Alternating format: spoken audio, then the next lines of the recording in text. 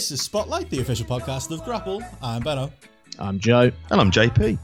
And alright lads, this week I've been finding myself rewatching, or kind of watching for the first time, The Thick of It, right the way through. Oh, great show.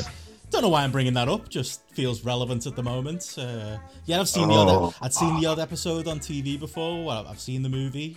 What's the movie called? In the Loop. In the Loop, yeah. But first time watching it through, and yeah, if it wasn't so fucking goddamn scary, considering the world we're in now, I'm having a great time. How are you, anyway?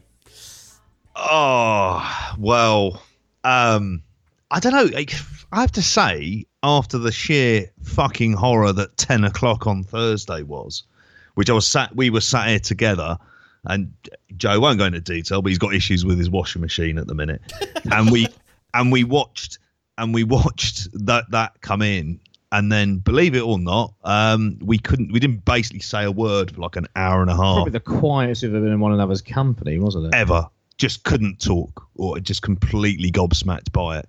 But then over the weekend, there's just like this horrible feeling of just like, oh, well, that's it, isn't it? That's how elections work, unfortunately.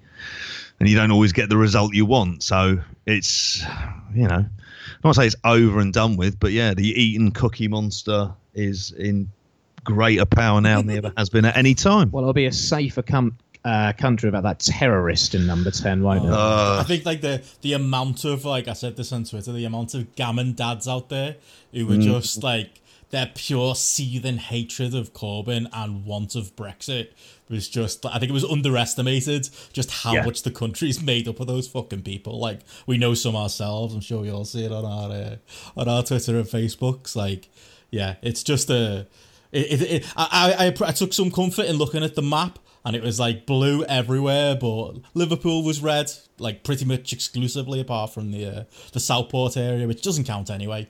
CJ Banks might tell you different, but he's wrong.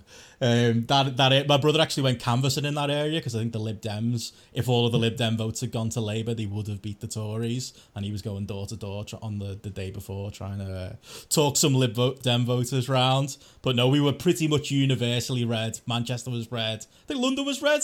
And then that was about it. Oxford's red. Is it? Yeah, that's half it is. Half my constituency is Lib Dem. JP's is Labour. And then everywhere else around here is blue. Yeah, like everywhere else. Half of Southampton's red as well. Wow. Coventry, I think, is like the nearest where there's like Labour seats. It's like the worst way to make the point, Joe. But your point you always make about Twitter not being real life. I think we found out the hard way. That our echo chamber and the people you follow that all seem to agree with your politics. Turns out real life's a very different story. 2015 election, I remember being all over Twitter, Facebook still, and thinking, in a way I was like, oh, no, not going to happen. But I was a little bit more enthusiastic, a little bit more positive. And I remember after that thinking, nah, like you just can't trust this. Like my world is like an echo chamber, or was at that point. Honestly, at that point, I know I was still using Twitter for a few years, but in terms of like political stuff, I took a real step back at that point in time, because it was like, I don't like the discussion, I don't like the way it's going, I don't have a divisiveness. Facebook is toxic for political discussion. I was going to say, as much as you dislike Twitter, I really dislike social media. I think that's where it gets. Yeah, I mean, you get into Facebook, and Facebook is just horrific, and it's completely unregulated.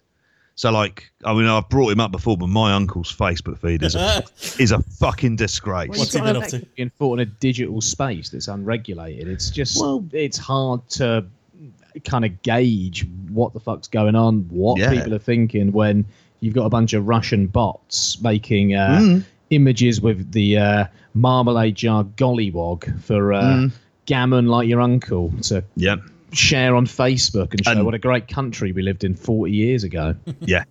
It's all like kind of nostalgia, and isn't it the PC police trying to stop them doing it these days? You know, lots of 70-year-olds nostalgic about getting scraped knees in the 50s or whatever. And then wasn't that you on Ali Pali, JP? Sorry? Wasn't that you going down Ali Pali? Wasn't that your childhood? on the sledge. I had a very different kind of political upbringing to what my family in Northallerton did. I'll tell you that much. Like growing up in Wood Green and Tottenham, where it was just like, it's Labour. This is how it is. So yeah, it's hard making sense of this kind of election from a media perspective. And there's been a few sort of really interesting think pieces out there about it, where basically older voters, they're still getting their media from newspapers and television. And this is where we get into the kind of criticism that we've all had about the BBC. And obviously Joe had the image we used for last week's show with the Mail and the Express, and that's not the whole story. I think there's a lot of people trying to find, well, that's to blame or Brexit's to blame. It's like it's complicated, and it's a combination of a lot of these. I don't think it helps that for 4 years you have an absolute hammering on every major national newspaper bar sort of 3. That stuff seeps into your consciousness, regardless of whether or not you're going out and buying these papers. It's the images you're seeing, and it just will drill its way in. And it seems by 2019 it kind of hit there. And then there are things, obviously, about Corbyn himself that are also to blame. But the media echo chamber stuff, it's like, I'm very wary of unfollowing people, like especially on Facebook, who might be like family members with different political opinions. I'm not one for doing that, because you need to know what's going on. You need to know the conversation that's being said. And this now, more than at any time, do we need to actually have a look at basically how do you engage with people who seem to believe completely different politics to what we would have. Or know nothing at all. And you try and educate them. It's like Steve... Without coming across as the kind of lefty liberal arsehole they've been taught to hate for a long time. I think Steve Coogan made a great point on Channel 4 News, where he said...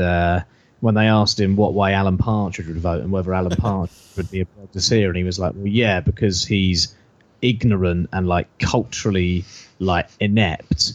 And then he followed up by saying, I honestly believe the Tories have underfunded education and raised tuition fees in order to make people more stupid because they're more likely to vote for them. And, you know, I honestly believe that when you can exploit an entire group of people where Labour policies are going to advantage their lives in many ways, make their lives better. And, you know, there were issues with the way those policies were presented, without a doubt. It felt like a bit of a pick and mix every day, where they were just throwing a new policy out there, and it probably wasn't the best way to do it. But, you know, using nostalgia and using immigrants and poor people to manipulate the minds of people who aren't so well off in the world, and convincing them based on emotion rather than actual sort of quality of life and things that will help to improve their life. It's kind of genius tactics. As much as I disagree with it and hate it and have no respect for it, it's fucking worked. When I hear people saying, oh, I'm voting for the Tories because of the NHS, and was it Martin who told us about people talking about how they'd been closing down like community centres in Rotherham, so they were going to vote for the Tories. It's like, they'll fix it. Fuck? This doesn't make sense. Yeah. Are you well informed? Yeah. It's a sad state of affairs. JP, it is. Have you got your passport sorted, JP? Are you going to be going over to Ireland, or what's that? What's your escape plan? Well, I was kind of figuring when I had to go on the run at some stage, just assuming somehow it would happen. Why are you going on the run? I would use that. Always up to no good, bit shifty and all that. You like to play up the geezer stuff. So I'm running away to Marbella. Well, you're buying into your own gimmick there, aren't you? Yeah. Believe in your own hype. But yeah, he's worked himself into a shoot, like that famous Hulk Hogan tweet. To be honest, if there's a chance of clearing my mortgage, I'm up for marrying whoever if they need to try and gain nationality. But you know, this is a money-based proposition. So if you want to jump in on that. Trying to smuggle people out of the UK to into Ireland. I'd like to come. I'd marry you, JP. I think you'd make a good husband. I mean, great company. There'd be a lot of Meltzer around the house, wouldn't there? Every room in the house at all times would be playing a bit of Observer Radio. You could cook us a nice roast. I think it could work, JP. I think it could work. I think it'd be really lovely. You should adopt JP's kids as well. Be a couple of gay dads. Yeah, nothing wrong with that. Absolutely, that. You know. They'll be game. Yeah, it'll be good. We'll make a new life for ourselves in Dublin. It would just be the rimming that would be the problem, wouldn't it? There we go. Fucking hell. How do we get from the general election to this? Well, I know for a fact you just pop Jeff Ogden. There's at least that. There is always that. Yeah. If you buy me a nice dinner, JP, make me a good roast. We'll talk. Anyway. Oh God. How do we go from that? Arsenal shite, maybe that. I don't know. Yeah, they are, mate. I'll start whispering it now. This is. You can't have Carlo Ancelotti. We've got him. He's ours. I heard you were going to go after Emery, which did make me laugh because I would have thought you'd be taking this Arsenal thing to a whole new Got to level. be Big Dunk. Yeah, take Big Dunk. Yeah, give him a job. Great performance on the touchline. Yeah, apart from like that substitution with. That was bad. Yeah, that was. What happened? I didn't watch Match of the Day for obvious reasons. Ken after 70 minutes and took him off on 89 minutes. Yeah. Why? And then ignored him when he took him off. And he walked down. He did kind of come off like he looked as miserable as you'd look at him taking off again, and it kind of looked like Ferguson was like, "Well, fuck you, then. I'm not gonna mum or dad you," and just turned his back on him and let him walk off to the. It was a sad sight, especially like for a young lad in a foreign country, like Eden experience. But it's Big Dunk. He doesn't suffer fools. That is one thing. Great post-match promo as well from Dunk. Oh yeah, brilliant. Oh, it was great celebration. Like when United scored the own goal, like it was literally like Ferguson himself had scored a header. It was beautiful. Yeah, give him that job, please. As I said last week, if you're basically gonna hire the Bruiser Brody of the Premier League in Duncan Ferguson, then you're going to get some wild shit like the Moise Keane stuff happening. Might be his equivalent of just not going along with a booker in somewhere in the south of the US and he'd fuck up the card. Like that Lex Luger match where Lex Luger jumps out the cage. Yeah, it's like the Bill. It was the Bill Watts rule where if you get into a fight in a pub, you've got to make sure you win, otherwise you get sacked. I reckon Big Dunk could have a rule like that. Like if he took over Arsenal, I think Ozil would be in trouble. Oh yeah, absolutely. He'd probably. I mean, Jesus, like you wouldn't fear anyone, would you, with him on the touchline? Just like staring at your eyes like they're piss holes in the snow. That's the sort of manager Arsenal needs. So I'm going to give him a bit of a kick up the arse. Yeah. Get Tony Adams in, mate, bit of nostalgia. I brought that in. That seems to win elections. And the idea of having every player come out with a pit bull staff alongside them just to try and intimidate the opposition at the start. Okay. Yeah. Okay. I'm game for that. Otherwise, it's awful watching them. Just completely awful. So, yeah, after the election, I relaxed myself on the Sunday with a lovely, relaxing game of shite. You've been able to do anything more exciting, Joe? I had a cracking weekend. Very hungover yesterday as a result of it.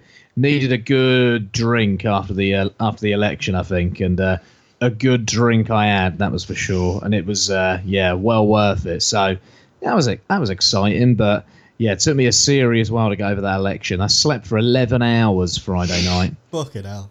Yeah, straight through, I think it was a bit of depression from the night before. Understandable. Yeah, it's one of them as well. It's just like I think again we live in our bubble, and like I like on the night I just remember walking to the local polling station through JP's favourite area, Kirkdale. And just kind of thinking, God's country. Yeah, a lot of people walking with me. Another there. We're all voting Labour. We're all in this together. It's just those other areas. So if there's any listeners out there who can influence the gammon dads, please do. Mate, night of Brexit, or day of Brexit, I cast my vote in Oxford, and it was my mum's birthday the next 2 days later, but I was going back home. Had a little bit of time off work. Voted in Oxford, Remain everywhere, thinking, yeah, we'll stay in. Like we'll do this. I think there's just enough of us. Got on the train, got back to Southampton. Everywhere was just leave. It was like, oh my God. It kind of like dawned on me when I got off that train and we were driving through Millbrook, the council estate that I lived. And it was like, oh shit, this is happening. This is definitely happening. Like, it was weird seeing two polar opposite cities in one day. You can't trust your polling station. Well, I was the only person in the polling station when I went. It was bleak and depressing. Maybe Andy Q needs to punish Southampton, stop running shows there. That'll teach him. Maybe the 50 people. I don't know why he runs shows there. It is a disgrace. But at least wrestling's been great this year, which is always good for cheering everyone up. Well, that's And it. this is the podcast for getting cheered Got on. like TLC. That was a good show, wasn't it? Fucking hell. Oh. You two didn't. I think you were watching it literally as I came as I came on the line on Skype. I heard Joe let out a mighty cheer. You could only have been watching one thing, WWE TLC. Fuck me. If the grapple ratings are anything to go by, like I've seen most of the show, but there's some fucking shite on that show from last night. All we've seen was Bray Wyatt versus The Miz. God. We saw That was on your recommendation, Benno. And Oh that's yeah. time I'm never getting back. we saw the build-up package for Rusev versus Lashley. Fuck me, that's a feud. And we saw the start of the match, and then I saw some brawl backstage between Baron Corbin and a load of randomers that just looked absolute shite. So the Bray Wyatt thing, my God, Yeah. it's just utterly embarrassing, isn't it? Like, what is it? Is he thick? Does he think this is good? Yeah, I think he's got some good ideas, but maybe it's through the Vince filter, or the biggest part is that the matches still fucking suck, don't they? Like, when was the last time you saw a good Bray Wyatt match? He's never had one. Yeah, you know what? 6 man against the Shield. It's a is the six one. man. Yeah, exactly. Singles. Yeah. Good Bray Wyatt single. I want Garrett to crunch the numbers now. What's the highest rated grapple singles match with Bray Wyatt? I can't think of one. That one against Daniel Bryan at the Royal Rumble before Daniel Bryan was forced to join the Wyatt family. And it was the Rumble of the year when everyone thought Daniel Bryan was coming in at number 30 and Rey Mysterio came out. That was the opener, and that was a pretty good match. Rey Mysterio got booed. Like, one of the greatest babyfaces of all time got booed there. It was great stuff seeing it happen, though. What? Seeing... The crowd, the way the crowd's reaction to it. right. No, not Brian. Mate, I was furious at the time. I was glad the crowd was furious. Completely, mate. Like, it was like, yeah, rip into this If we were doing a podcast at that point in time, I think that would have been the angriest I've ever been on a podcast. And that's saying something. Yeah, we missed some great years there. The whole Roman Reigns thing. We could have done back when we were all still watching WWE. We could have put when we were wasting our time, Joe, with attack reviews and some Res podcast on the Indie Corner when we could have been slagging off Bray Wyatt years ago. Absolutely, yeah. The Brexit corner, let's just say. Yeah, we absolutely could have been, yeah. But, we can slag Bray Wyatt off a little bit now. So, yeah. Why not continue? Did you see the build-up package of the match? You know what? I watched that and all I could think of was you. Like the whole haunted house type thing with Bray and the Mrs. Baby. Like, oh my God. Mate, the camera angles, like in his house. Was there a camera inside the cot? I'm pretty sure there was. Yeah, at one point. Then there was one on the ceiling. You're like, what? Like, are they going to do the baby scene from Trainspotting on the ceiling in a minute or something? Like, I doubt anyone in WWE has ever seen Trainspotting. It seems to be shite, low-budget horror films that they're taking their kind of cue from. I looked like I was watching The Purge at one point when I was watching it. My God, I'm not a fan of, like, cheap horror anyway. The horror films I like are, like, good horror films, not shit horror films. I've got no time to waste watching films like The Purge and all of the other shite films and that sort of cycle. And over the years with any sort of low budget slasher genre tripe, never any time for it. What's the point in just watching the same film over and over again? And then I'm forced to bloody watch it by JP on a WWE pay-per-view. Like, we make movies. What was the last fucking film Vince watched? Honestly, Revenge of the Nerds. And he's still pissed off that the Nerds won. Biff Tannen's the good guy in Back to the Future. Hey, Biff, great guy. He's earned his money. Ray Sports Almanac. Make your money, Biff. Yeah, you could imagine that, can't you? I reckon you watched Stone Cold with Brian Bosworth. I don't know if either of you have seen that. What's that? I think I've ever seen that. It's an action film set in 1990. Yeah, called Stone Cold. Well, before Steve Austin, obviously. And I'll just say watch it. For anyone who hasn't seen it, watch it, both of you. But it's like, 1990, typical, like, he was an ex-football player, an American football player who they just casted in this, like, kind of biker gang that I want to say it takes over either the White House or something like that at the end. Sorry, go on. No, that's it. That's all I'm going to give away on Stone Cold in a minute. No I'm spoilers. going to let people feed back into this one. I was gonna say that's very like the Vince McMahon thing. It's very like I said. I've been watching the thick of it, like where the main guy where they literally sit him in front of a telly and make him watch EastEnders and The Bill and stuff just to keep him in touch with the common person. Someone needs to do that with Vince. Sit him down, make him watch The Wire or something that could be relatively current for him. Make him watch some modern TV. Make him see the world, see what's out there. Watch The Irishman. That was when Blair saw Michelle from EastEnders in the Granitor when him and Brown had that famous meeting, wasn't it? Yes. 94? Yeah. Michelle Fowler was there and Blair knew who she was and Brown didn't, apparently. So it showed that Blair was more in touch and he was the man to take the country forward, not Brown. Yeah. I love how EastEnders decided the direction of a Labour Party in 1994. Great, that. It's the way it should be, Joe. Yeah, and saying that, I felt like we went from watching a stupid fucking horror film to watching EastEnders and a bad EastEnders story. I mean, we had to watch Rusev, Lana, and Lashley. It was like shit version of Max and Stacey and their affair or something, or Phil and Sharon back in the day. At least that was good. Yeah. It's just fucking awful. Like, yeah, that's got to be the worst feud of the year, right? It's more family affairs than EastEnders, isn't it? Like it's that level. I saw it. With. Oh, that Channel 5 thing. Yeah, when they launched, when it was like it was really special that we were going to have a fifth channel in the UK. I remember tuning on my TV, and especially, and that was like one of the launch programs. That's the level of acting Lana's given out. Oh, did you see on the tail of the tape? Right, they have one on the graphic. They got the categories are height, weight, major accolades, signature moves, and relationship status. Which for Rusev it says recently divorced, and for Bobby Lashley it says dating Lana. Yeah, that's what it said. That's where we're at. It's all for the YouTube views, JP. That's what it is. Like we laugh, but those segments do like millions and millions of sexually repressed people because it's a guy who looks like Bobby Lashley and Lana intimating that they're having sex. That's all it is. And then you've got dead crowds during the match who don't seem interested or invested. No heat whatsoever. Tables that will break. Yeah, it's like a 1995 pay-per-view crowd again. Yeah, or a mid-2000s ECW crowd with Bobby Lashley being in there. Like, I mean, the match itself, like, I was looking at I watched the pretty much the whole show, and this was genuine. I didn't know I didn't know much about the show. I was in work. I was bored, JP. We haven't got much to do in the run-up to Christmas. And I thought I'll just throw it on, put it on my phone, put it in like picture-in-picture mode so people can't see what I'm watching because I don't want people to know I'm watching this bullshit.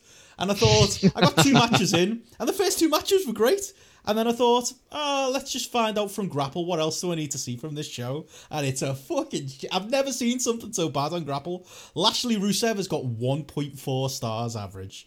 Bray the Miz has got 1.2 star average. Corbin Reigns 1.43, and that Viking Raiders tag 1.72. Like, I don't think I've seen anything quite as bad on Grapple. The main event's 2.4 stars as well. The Kabuki Warriors match. Like, my God, does that tell you the story of the show? And there are 2 great matches at the start of the show, but as soon as I saw those ratings, like I watched it, but I was flicking through just for the hilarious bits like Bray Wyatt's entrance and exit. And the great dramatic performance by Lana in the Bobby Lashley match. I went 0.25 on Bray versus The Miz. I think some of the offense is some of the worst looking offense I've ever seen in a professional wrestling match ever. The Miz's knee strikes in the corner. Oh my God, they were beyond bad. Some of it looks so loose. The reversal into the whatever Bray Wyatt's finishing move is called. Mm-hmm. Oh, it all looks so bad. He wasn't thinking straight. His daughter had been threatened. But that's the thing. Like, I mean, we hated the opening of the video, but like Bray Wyatt had like invaded his home and like caused all these problems for the Miz, and then he basically wrestled it like a match. He literally. Like, on the end, when Bray Wyatt came out, he was just stood there in the ring, letting him do his entrance, letting him circle the ring. Didn't care. There's no real feuds in WWE. There's no real anger in WWE. It's just another Miz match. At least you two got the return of Bryan Danielson, didn't you? The real Bryan Danielson. The real Bryan Danielson. Could he have lost his beard and hair in like a match where it was on the line, possibly? We were saying this to each other. Like one of the things when there was when there were those stories about him coming out on the Indies and doing like a whole series of matches, that one of the things he wanted to do was to work Arena Mexico, I think, and do a hair versus hair match, which obviously he would have absolutely loved. But then for this, it's like, well, they could have done something with it, but I'm assuming, is there any kind of explanation? Probably not. If they went all in on Bryan, would you two get into it in any way? Would you be watching just for that? It's too late. Yeah. It's too late. I don't ever want to watch WWE properly again, and I probably won't. It's way too late. If the pay-per-view matches he was having were good, but anything that's genuine and anything that can feel like proper hot, if you ask me, when it comes to Bryan, was dead when he came back and they decided not to push him. You know, they fucked it, and they fuck everything because they can't help themselves, because the entire show is based around one man's own personal enjoyment and kicks, and he can't be bothered to watch any real movies, so he makes his own movies instead. He must like really shit film, or liked really shit. I imagine he's into like John Wayne, and John Wayne is shite, if you ask me.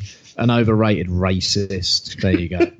Alpha males, Joe. That's the way for Vince. That's honestly, I think that's the way for the country. I mean, that was part of Corbin's problem. Corbin's not an alpha male. Gammon like alpha males, and push the button. When you've got a bloke who is like Corbin, he's a dangerous bloke, mate. Look proper dangerous. Friends with Hezbollah. So I hear, yeah. Wants to close MI5. And I'm no great Corbyn fan, and he was the wrong choice of leader for this election. Oh, he definitely was, yeah. But I am a Corbyn fan, but I agree with that. He was a bad choice, but he's a It's just at the end of the day, he didn't watch the Queen's speech on a Christmas day, so that was the big problem for him. Neither did 65 million other people. I've never watched it. Yeah, me neither. But on the Danielson point though, like JP, you asked, like, would I ever be interested? Like the thing is, I watch Bryan Danielson or Daniel Bryan now. Every time I see him, all I feel is a crushing sense of disappointment that he didn't leave, and a crushing sense of, what the fuck were you thinking? Like, he's still got, he got 2 years left on his contract. Like, imagine how much fun he'd be having in New Japan, in AEW, like even in like a Shikara or something, you know what I mean? Yeah. He's not the type of wrestler who cares, but like, he'd have probably done 16 carat. Get him in for a York Hall show. And even an NWA or someone, like, basically every scenario works, doesn't it? Like, he would be so much better in any promotion you can name, maybe with the minor exception of Ring of Honor, which could be a scary one if he decided to go back there. But other than that, and even then, you get the Gresham match, you might get an Alex Shelley match, so, I think that'd even be worth it too. Like, every potential scenario outside of Bryan Danielson being in WWE right now is better, and that's my problem. I can't enjoy him right now. The thought of even like a Bryan Nick Aldis match at NWA, imagine the presentation of that. It'd be great. Yeah. And like, you've got your obvious matches like your Okadas, your Omegas, your Tanahashis that we all want to see. But yeah, just even little matches on a smaller scale, smaller promotions, you get excited about when you think about them. Whereas Daniel Bryan versus Bray Wyatt again, fucking hell. Yeah. Well, one thing I'd say, like, as much shite as there was on this show, the Roman Baron Corbin match, a load of Dolph Ziggler-led interference with, like, the Revival turning up and no baby faces coming to save Roman Reigns. It was every WWE clusterfuck that you've ever seen. That won't mean anything come next week. There was a lot of shite on the show, but I mean, I should say, from a positive point of view, there were good matches. Like, if you get a chance, I feel bad that I recommended you guys watch Bray Wyatt, just because mainly I wanted to hear Joe run it down. The actual good matches, Humberto and Andrade had a good match on the pre-show. New Day and Revival killed themselves in a TLC match for Lord knows what reason. Not exactly a blood feud, not exactly a match that you're probably ever going to remember, but they all worked hard and took some nasty bumps for the sake of it being the TLC pay-per-view, basically. But, that was very good. Got a 3.7 average on Grapple. And Aleister Black and Buddy Murphy was very good as well. 3.85 average on Grapple. Gave both of those 3.75 stars myself. I did enjoy both of those matches. And that was, I'm not a big Aleister Black guy, but getting to see, him out there with Buddy Murphy doing maybe a style it didn't feel very WWE. There was there was a lot of, because of Black's kind of weird kick style kind of led into the finish in that one too. There were a lot of interesting spots in there that you don't see every week. A crowd that maybe didn't care that much because there's lots of work you need to do with a Buddy Murphy, and Aleister Black's been hiding in his coffin for 6 months or whatever. But the actual two wrestlers in the ring, I did think delivered at least, as much as you can deliver from a WWE point of view. So if anybody's looking for a couple of gems from a Grapple point of view, you can kind of watch that first 45 minutes to an hour of the pay-per-view and then turn off. Yeah, who still watches this shite on a weekly basis as well? Because watching that, I was like, how does anyone properly watch this? Even Matty, does anyone get excited about this anymore? Like, it's just bleak. Yeah, it's bad, isn't it? I can't imagine. I don't think. Apparently, there's still 2 million people who watch 3-hour Raws. I don't believe it. I feel like people are just leaving the tellies on. But yeah, doing weights during it. There's just one man that does that, Big Dave. That's why he's so hench, isn't it? 3 hours of lifting weights. Meltzer's got it right. He has. Well, he's got Raw on one side and reruns of Friends in the other, or possibly extras. Joey. He just watches Joey on repeat. Just Joey on a loop. I hope he's not watching WWE Backstage, though. Did you watch that last week? I did. I'm glad you've said that, because CM Punk thought the dog food angle was all right. Apparently, yeah. Well, I didn't even know about that angle when I saw them show a clip of it on there and was like, whatever. Do you know what my biggest takeaway from it was, Ben? And I didn't watch the whole show. I watched YouTube clips I saw. That they don't cover any real news stories and people fail steroid tests and ACH calls them racist and it doesn't get mentioned on the news show by a news reporter. I knew that was never going to happen, but it was obvious what this was going to be the whole time. But did you watch the Baron Corbin segment? With the interview with Punk?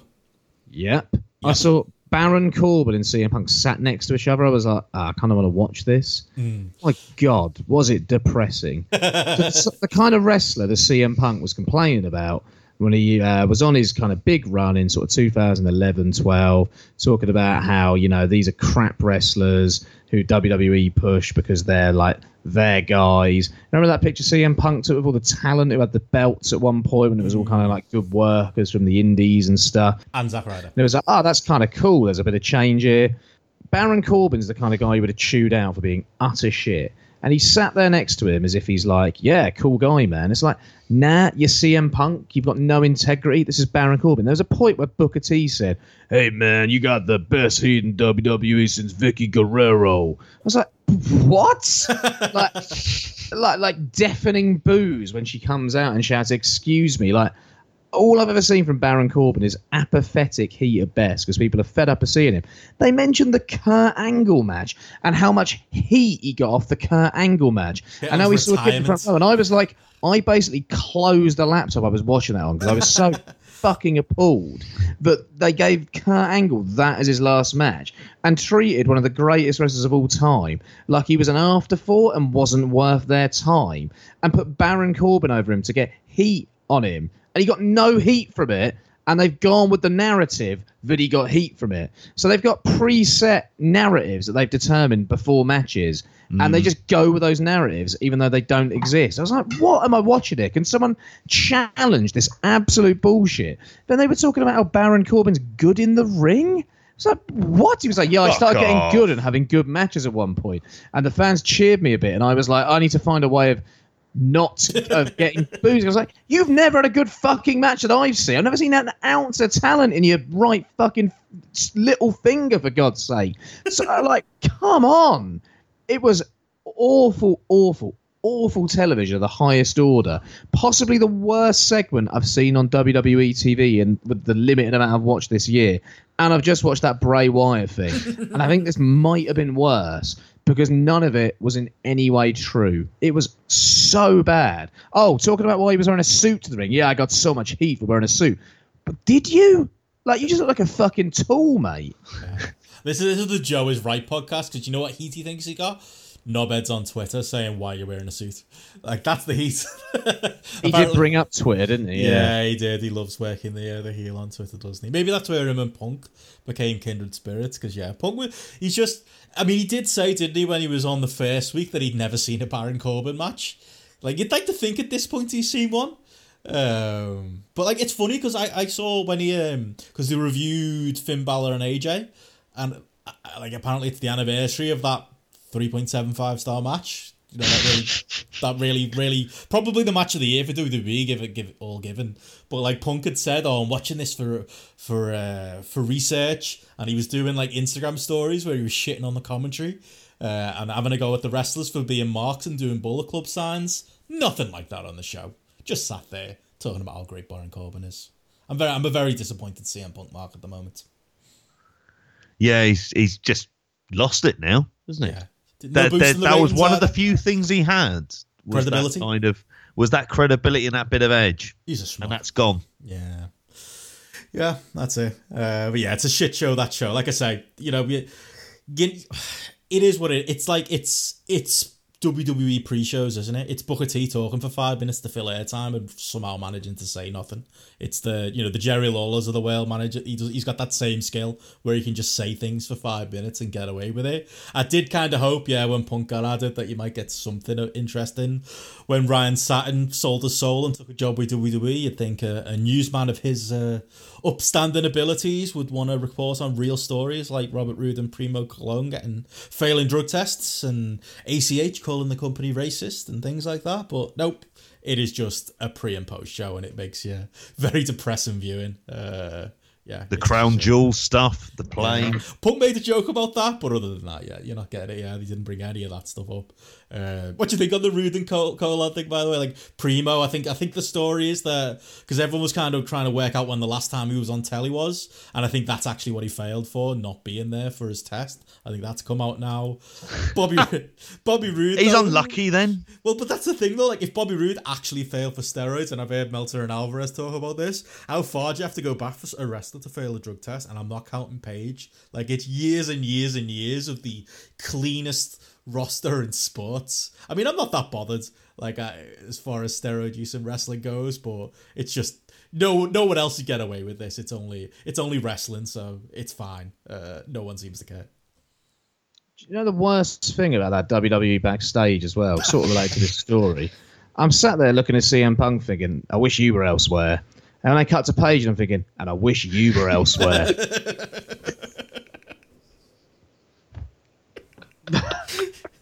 And she looks even filthier. I'll just say it. JP, comments? I've got nothing to say to that. Do you agree? Yeah. I haven't seen backstage. I've no idea. Have you seen the tape? Don't know what you're on about. But the drug test stuff, I'm going to go back onto that and pretend the last minute or so didn't happen. I couldn't give a shit. Yeah. It sounds awful for it. I mean, we watched Bobby Lashley tonight. He's roided up to the gills. He's just a combination of like comically oversized muscles at this point, masquerading as a human being. He's like Scott Steiner, WCW sort of level. God, yeah, it's absolutely fucking insane. It's mad. They still do their weed tax thing as well, don't they? Where they end up paying like what, $2,000 or whatever. Oh, Matt Riddle, is he all right? I'd like to think he's worked that into his contract. He's a canny bloke, is Matt. What about if they're in a state where it's legalised? Well, that's the whole thing, isn't it? Like it's their private drug testing policy says that you're not meant to, but they do. And then they apparently pay like. Is there not some sort of like loophole if you get caught in a state where it's legalised, or you live in a state where it's legalised or something? Who's going to raise it against them in a lawsuit? That's it. They're not going to do it. If they weren't going to do anything after Crown Jewel, for God's sakes, then I don't have any faith in any of them standing up to it. They just need to keep quiet and leave. Does this rule you out, JP, from taking the Ryan Satin role on backstage? Did you pay That those is fines? absolutely. There'd be a point I'd lose my temper if I did that backstage thing. Do you know what I really hope And you happens are. at that stage long term? Go on. I really, really hope that after the funeral of Jim Smallman on December the 30th, Buyer. yeah, that he wears his Humble Brag T-shirt that Progress have released. Oh my god, 3 mates. That's so bad. Right, I want to know if that's great self-awareness or just Progress tone deafness and, buying into Progress shit. Oh. Self-awareness, kind of good on you, but I don't think it is. No, is I think it? Let's be Smallman said he designed it. Like, see, Glenn's our mate. If Glenn designed it, I believe it will be some self-awareness.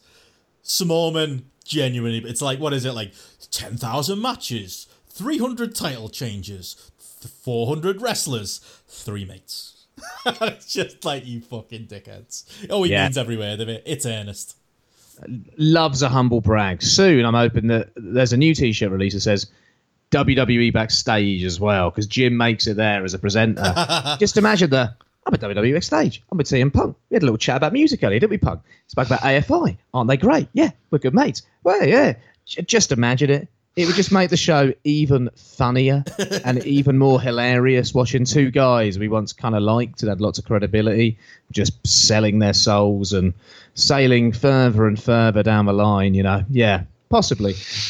Well, I was going to say on the Progress owner front, like you said there, like Smallman was like the hero and everyone's mate, and Progress was built in his image. And I do feel like, as he's on his way out over the last 6 months, and Briley, although he was already the main guy behind Progress, it's becoming more and more like see-through that, like behind, it's like the Wizard of Oz, isn't it? Behind all, it's punk rock, it's really stylized, cool wrestling, but behind it all, there's just one man pulling the levers, and it's John Briley, who went after Ben, our friend Britt Reza Waydays on Twitter today for daring to post. I think he posted like a phone video of, like, he does it when he goes to shows, of maybe 10 seconds of match footage, and it happened to have a finish in it, and Briley behind the Progress account went straight at him.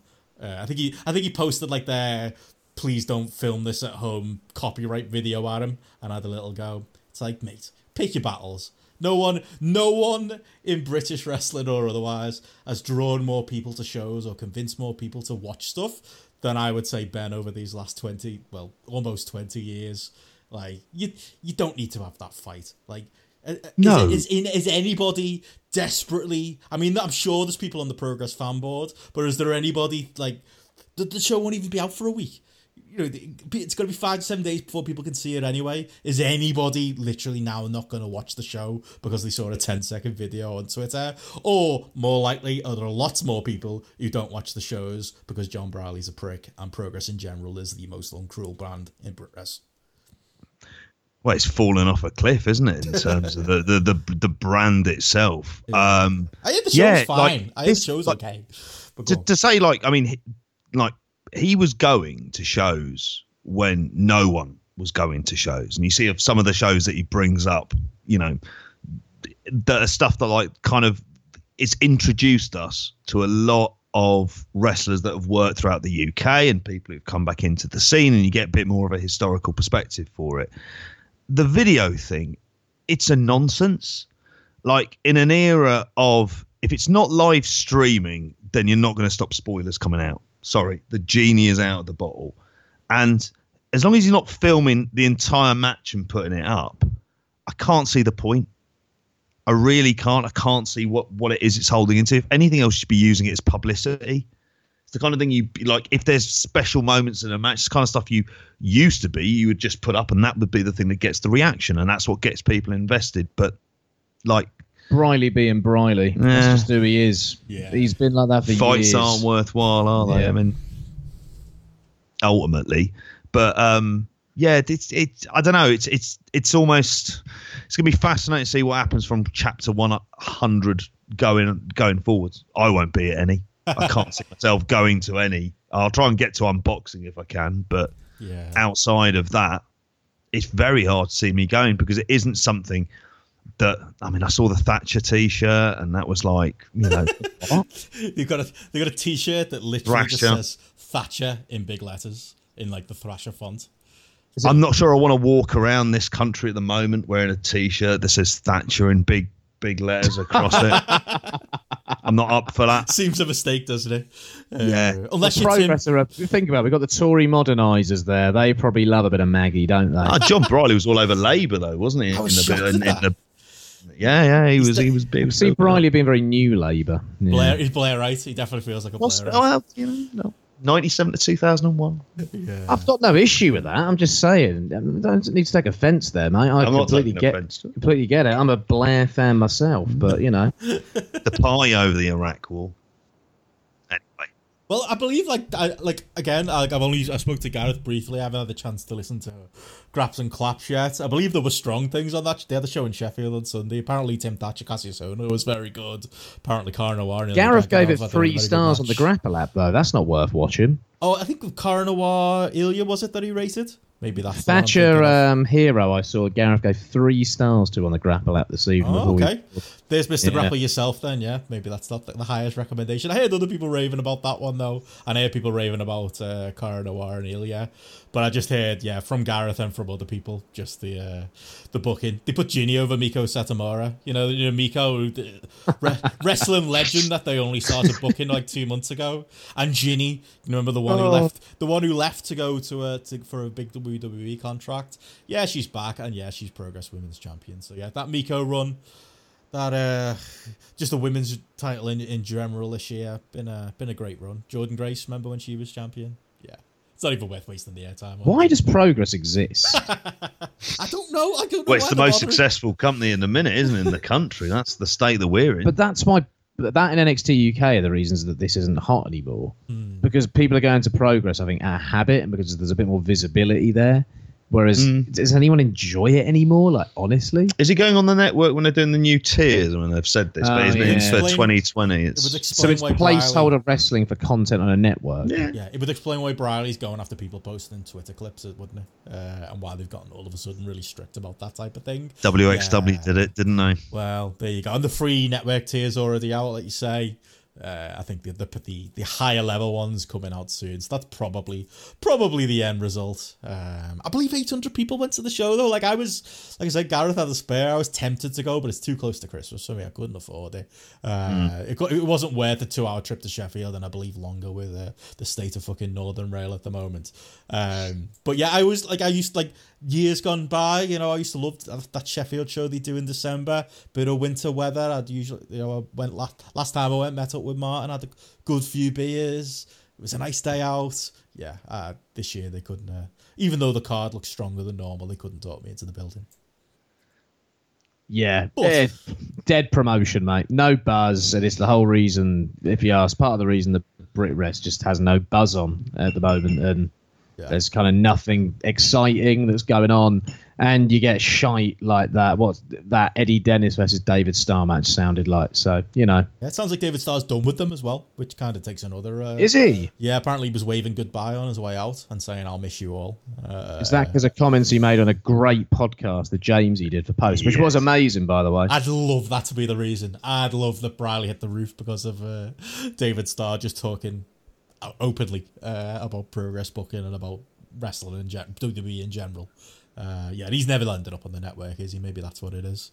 But yeah, again, I'll probably... I mean, if you want more thoughts on Progress, there's going to be a BWE Best of BritRes, or maybe Worst of BritRes, or maybe just BritRes Year in Review coming up in the next couple of weeks. Maybe some familiar voices that you should check out. But, that was going on in Sheffield at the same time. Joe, speaking of... I think it'd be harsh to say speaking of dying promotions, but speaking of promotions that have had better days, you were at Rev Pro as well at the same time this was happening. Was that any good? I'd say promotion that isn't hot at all, promotion that's quite stale. 500 people in a worse place than Progress. I mean, I think they're not in. I think they're both not in a great place, but I think the situations are very different. I think they're both in a bad place because of NXT UK, ultimately. I think that's the main reason that both of them are here, because Progress are dictated by NXT UK, and WWE's need to have a presence in a country where wrestling is doing reasonably well is, if you ask me, the main reason that Rev Pro is kind of in a bit of a weird state and is kind of not hot, but still puts on reasonably good matches. But at the same time, this was the smallest York Hall crowd for the TV tapings were smaller.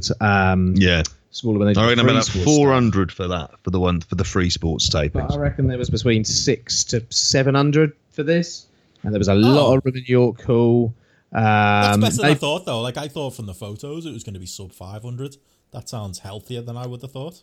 No, I think there was about 600, maybe 650 at a push, I thought.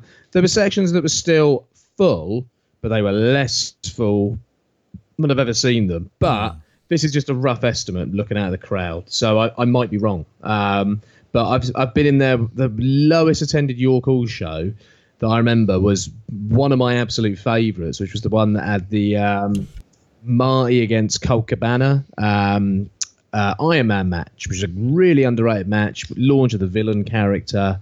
That was in. Oh no, was it? Might have been Party Mike. Can't remember. 2014, and there were about 500 there for that one, and there were more here than there were for that one. There was a lot more room at that one than there was this time round. But at that point, you felt the promotion was going somewhere, and there was buzz in the promotion. I remember you had that Ricochet and Rich Swann against Swords of Essex tag match, which is still one of my favourite live matches I've ever seen. This, as a show, felt like a promotion that 5 years on from that show, 5-6 years on, is in a completely different place. And we're on the come down from the hot period of British wrestling, and it really did feel like a come down. It felt well and truly like we were past our peak, and yeah, there's nothing to be overly excited about. There was some good stuff on the show. I thought as a show it was actually pretty solid. I thought there were matches that were enjoyable, but I didn't sense any kind of great comeback, any great need to definitely be at the next show. It didn't build anything for the next show. It was a show that it could have been a cockpit show if not for one match with New Japan talent. And it was the worst they've drawn with New Japan talent on the card, which kind of says something about the drawing power of New Japan talent when you come back 3 weeks after the British J-Cup show. And as much as I love Suzuki and love seeing him live, and he was great yesterday as well, booking Minoru Suzuki so often means he's not always going to draw. And I don't think Evil and Sanada are a draw to anyone at this point in time. And I'm not convinced they ever have been and ever will be, if I'm honest with you. So, yeah, as a card, there were matches that were good. Like, if I'm honest, Pretty Deadly, who I gave some absolute shite to last week. Yeah, really good. I thought they were good. I was impressed with them. It was kind of raw indie talent and good in the ring. Yeah.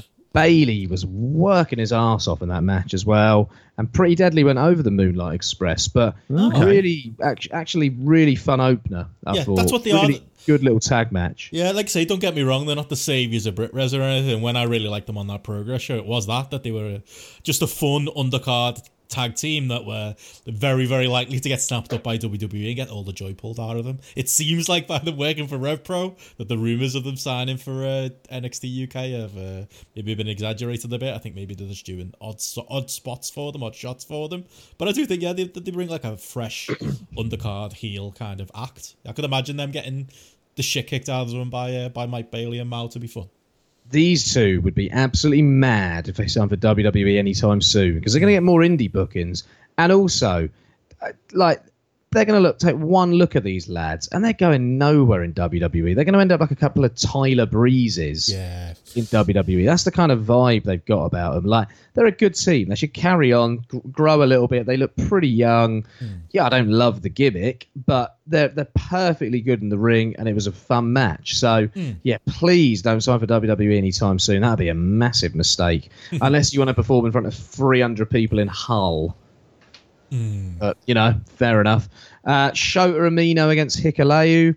I honestly think that there's something contractually that requires Hikuleo to wrestle in matches that go over 10 minutes. Because this is the second time in 2 weeks that I've seen a match over 10 minutes. And it was kind of boring. It was fine. Shota Umino's got potential. It looks like he's trying to rip off Tanahashi with his gimmick. So I don't know if he's going to go back as like some Tanahashi protege, possibly, because he looks exactly like him with his new hair, with his tights as well. That was They never go back with that gimmick, though. No, do they don't. It's them trying stuff out, isn't it? I wish Jay White went back with his gimmick. Would have meant he probably wouldn't be a main eventer right now. Yeah. That was all right. Giselle Shaw and Shanna. Shanna picked up quite a nasty injury, like her arm went out of its socket or something here. Jesus. Really awkward match. Little chemistry. Looked like a couple of people at the Performance Center putting a match on, trying out spots. Tessa Blanchard is a fucking genius, honestly. What she got out of Giselle Shaw last match was genuinely impressive. And I've liked and thought Shanna was all right in AEW, but this was just awkward. Just had no chemistry. Didn't get over. LIJ against Suzuki Gun was actually really good fun. I don't think I've ever enjoyed Evelyn Sonada this much live, ever. But Suzuki was on it. Suzuki was having a great time, and Zack was on top form. And Zack had a lot of anger to take out after Thursday's result, and he was quite vocal about it. So, yeah, he referred to the mic as a Tory at one point when it didn't work, so I quite enjoyed that as well. Yeah, with all our underfunded public services that don't really work anymore, not fit for purpose. Did Sonata get the pin on him? Sonata got the pin on Zack, yeah. Zack's reaction was great afterwards as well. But, yeah, it was probably the match of the night. I'd go a solid kind of like 4 stars as a live match. All the great Suzuki spots live as well. Great sort of chop exchanges, a lot of intensity. It was really fun. I wouldn't say it's worth going out your way to watch because you've seen this match before, but it just pains me that New Japan have never gone all in on tag team wrestling and never gone all in on Suzuki and Zack, because I think a year ago you could have had a tag league with Suzuki and Zack, the Golden Lovers. You could have put Ospreay and Okada in, possibly. You could have put Okada and Tanahashi in when they decided to go with that. You could have put Evelyn Sonata in. You could have had the Bucks if it was a year ago as well. You could have had an absolutely amazing tag league with 8 to 10 teams of high caliber and given those tag titles more purpose. Whereas instead, and I don't mind Juice Robinson or Dave Finlay, we're in a completely different sort of situation where the tag titles are still undercard belts. I wish they would book their belts like All Japan booked their belts during the classic era, because Zack really, post G1, the way he was booked in G1, isn't a focus for New Japan this year. Suzuki seems like he's being phased down a little bit. Put in a tag team for a bit, because this team is special, like proper special. Yeah, My brother referred to him as the Eddie Guerrero and Jericho tag team of his generation. Oh, yeah, when they were on Nitro for it was like 3 weeks, wasn't it? We didn't really get much matches out of it, but that sniveling heel kind of doing the similar gimmick to what Eddie had done with the Gringos Locos gimmick in Mexico.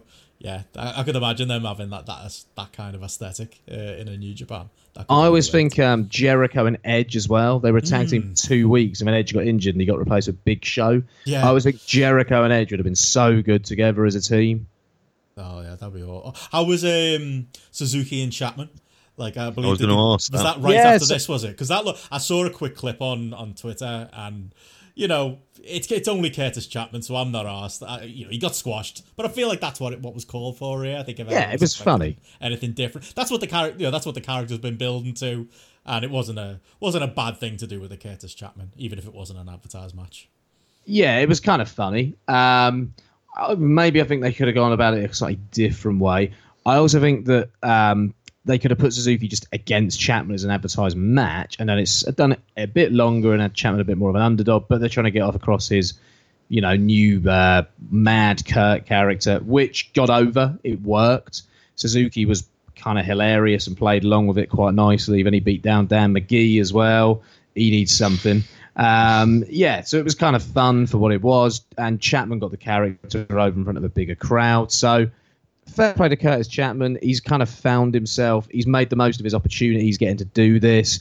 I don't think it's for me, and it's not something that I could watch every week, but he's got some talent, and he knows how to do comedy, and he knows how to play that kind of chicken shit heel as well. And it worked for what it was on the night. if I was booking the show, I think you've got to have a Zack singles match on there rather than this tag match. And I think that's one of the reasons it probably drew it did, because it's like, another one of these tag matches where there's nothing on the line, and Zack's the champion, and he's not defended his belt since... Is it March, you said? June. I think it was against... who was it? Benno was at the show in Manchester. Sonada. That was Sonada, yeah. March was the last time he defended it in London, and that was in a cockpit show against James Mason. So I don't think there's been a York Hall title defence all year. That's really bad, isn't it? Like, do you give that into that? Because I saw a couple of people saying that, like, this show. I think this show, the bad attendance, it's that. I think it's mainly just coming. Like, even I was like looking at. When I knew there was another York Hall show coming up, I know I said last time I wouldn't come again, but I thought, out of interest, what date is it? And it was, it's how long ago was it? 3 weeks ago we were all 3 weeks ago. Yeah. It's too soon. Like, that's the main thing, really. I've seen people put it down to kind of Rev Pro's maybe main event or haphazard booking this year. Maybe that's a factor, but like I said, 3 weeks ago they drew pretty well. So, I think. So I think there's two things as well. I think one of the things is definitely the turnaround, without a doubt. I also think it's the lack of proper buzz and excitement in British wrestling at the moment. So I think 2 years ago, when there was huge buzz around Brit Rest, 3 years ago even, people probably would have drawn better than this. It would have drawn maybe 800. I think 900 still, maybe not sold out, but there was enthusiasm. People like really enthused to go to shows. Me and JP were two of those people. Whereas I think with this, I went out of habit because I always go to York Hall shows, and it's not it's easy travel for me to do. I'll have a day out in London as well, I suppose. So that's kind of why. But I think if there was a buzz still on BritRest generally, it would have drawn. Or I think if you had a match that was a draw, it would have drawn again. I think, say if they had a big Zack singles match, say if they did Zack Ospreay, for example, it draws. And that's with a 3 week turnaround, okay? Say if you put Ospreay on the card against someone, I think it draws more than this, even with a quick turnaround. So I think it's all about what they're delivering on the night. Evil and Sonata aren't draws. People have seen Suzuki a lot of times. There was nothing unique on the card. There was nothing that was going to draw anyone in. I don't think Pac's a draw. I'm not convinced by that at all. I think if against the right opponent, he could be. I think if you did Pac Zack, it probably would have drawn more. I think if you did Pac Ospreay 2, it's probably going to sell out, or at least come close to sell it out. But I think Pac against a guy doesn't come close to that. I think if you did Ospreay Oku, Ospreay's name sells more tickets for this.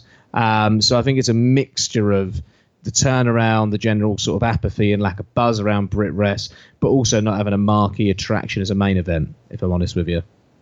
Yeah, I think that's it. Like I said, I think, last time they did fine enough. Maybe there was people like me coming out for Ospreay Red. Maybe that was a big enough kind of, big Pac Red. Pac Red. That was a big enough match to draw people in. Maybe that's an argument for Pac being something of a draw. But yeah, that's it. There's no big dream match that you can kind of throw at the wall right now, or at least one that was. Who can they bring in for a dream match? They brought in who did they bring in? Not DJZ, TJP. That's their idea of a big name to bring in right now. Like, how was he? That was was that a highlight of the second half of the show? So it was okay. But I missed the end because I was really hungover and had the kind of hangover shit. And I had to run to the toilet, and I was on the balcony, and the men's toilet on the balcony has no lock. So I had to sneak into the ladies' toilet. Oh. And to smash the ladies' toilet with, some heinous, bowel movement. It wasn't good at all. So I missed the end of that match as a result of that. I didn't know there were toilets up there. The toilets upstairs? Did you know this, Jack? Yeah. Oh. But I'm never normally up there. Unless it's like a main event or something. That toilet will never be the same again after that, obviously. And then I missed the entrance of the Legion as well. So I was gutted I missed the Great O'Khan coming out to Hatebreed. So, yeah. But yeah, the TJP El Fantasmo was kind of there, what I saw of it. But my brother told me that it wasn't much cop, what I missed of it. I missed about 5 minutes of it. Keeping the belts on LP, though, aren't they? That's interesting. Say it again. Keeping the belt on LP. The British Cruiserweight title. You would have thought they'd be trying to move that off him sometime soon. He was going about how it's now a World Cruiserweight title and it's no longer the Rev Pro Cruiserweight title. So whatever that means. Okay. I don't know. I thought he was the next match that was being set was Oku. It's probably got to be, but they didn't do anything after the match. There was also a scramble match, which was really good fun, actually, and had some kind of good, fresh talent in. Dan Maloney won that one, but there was Carlos Romo, Rev Pro trainee Kenneth Halfpenny, Kyle Fletcher, Robbie X, and Ricky Knight Jr. in that. Ricky Knight Jr. was really quite impressive. What is he, like 18? Yeah. Still somehow. Like, I saw him first, like, maybe 4 years ago. Like, which is scary how young he must have been. Like, doing, like, he did the PCW show against his dad and his uncle. And he was teaming with some other night kid. And I remember being really impressed with him then, so fuck me. He's a vet. His dad was well happy with the result Thursday. My brother showed me a tweet where Roy Knight had liked a tweet from Boris or something about getting a majority. I was like, what do you expect? Yeah, what do you expect at that point? Yeah. Come on, like, you know, people get really mad when like when their favourite athlete or actor turns out to be a Tory or to be a Republican. Listen, there's a percentage of the population, as we found out last week, that are going to vote that way. And if you didn't expect Roy and Ricky Knight, if they're even allowed to vote, to vote that way. Yeah. I remember people getting angry, going like Ric Flair being a Republican. It's like he is. Yeah. He's a white male from who lives in South Carolina. Like, what the fuck do you expect? Yeah. Stunned if he wasn't. Different breed down there, mate. I've been to Spartanburg, South Carolina before, and interesting to say the least. Very conservative. When was that? 2009. No.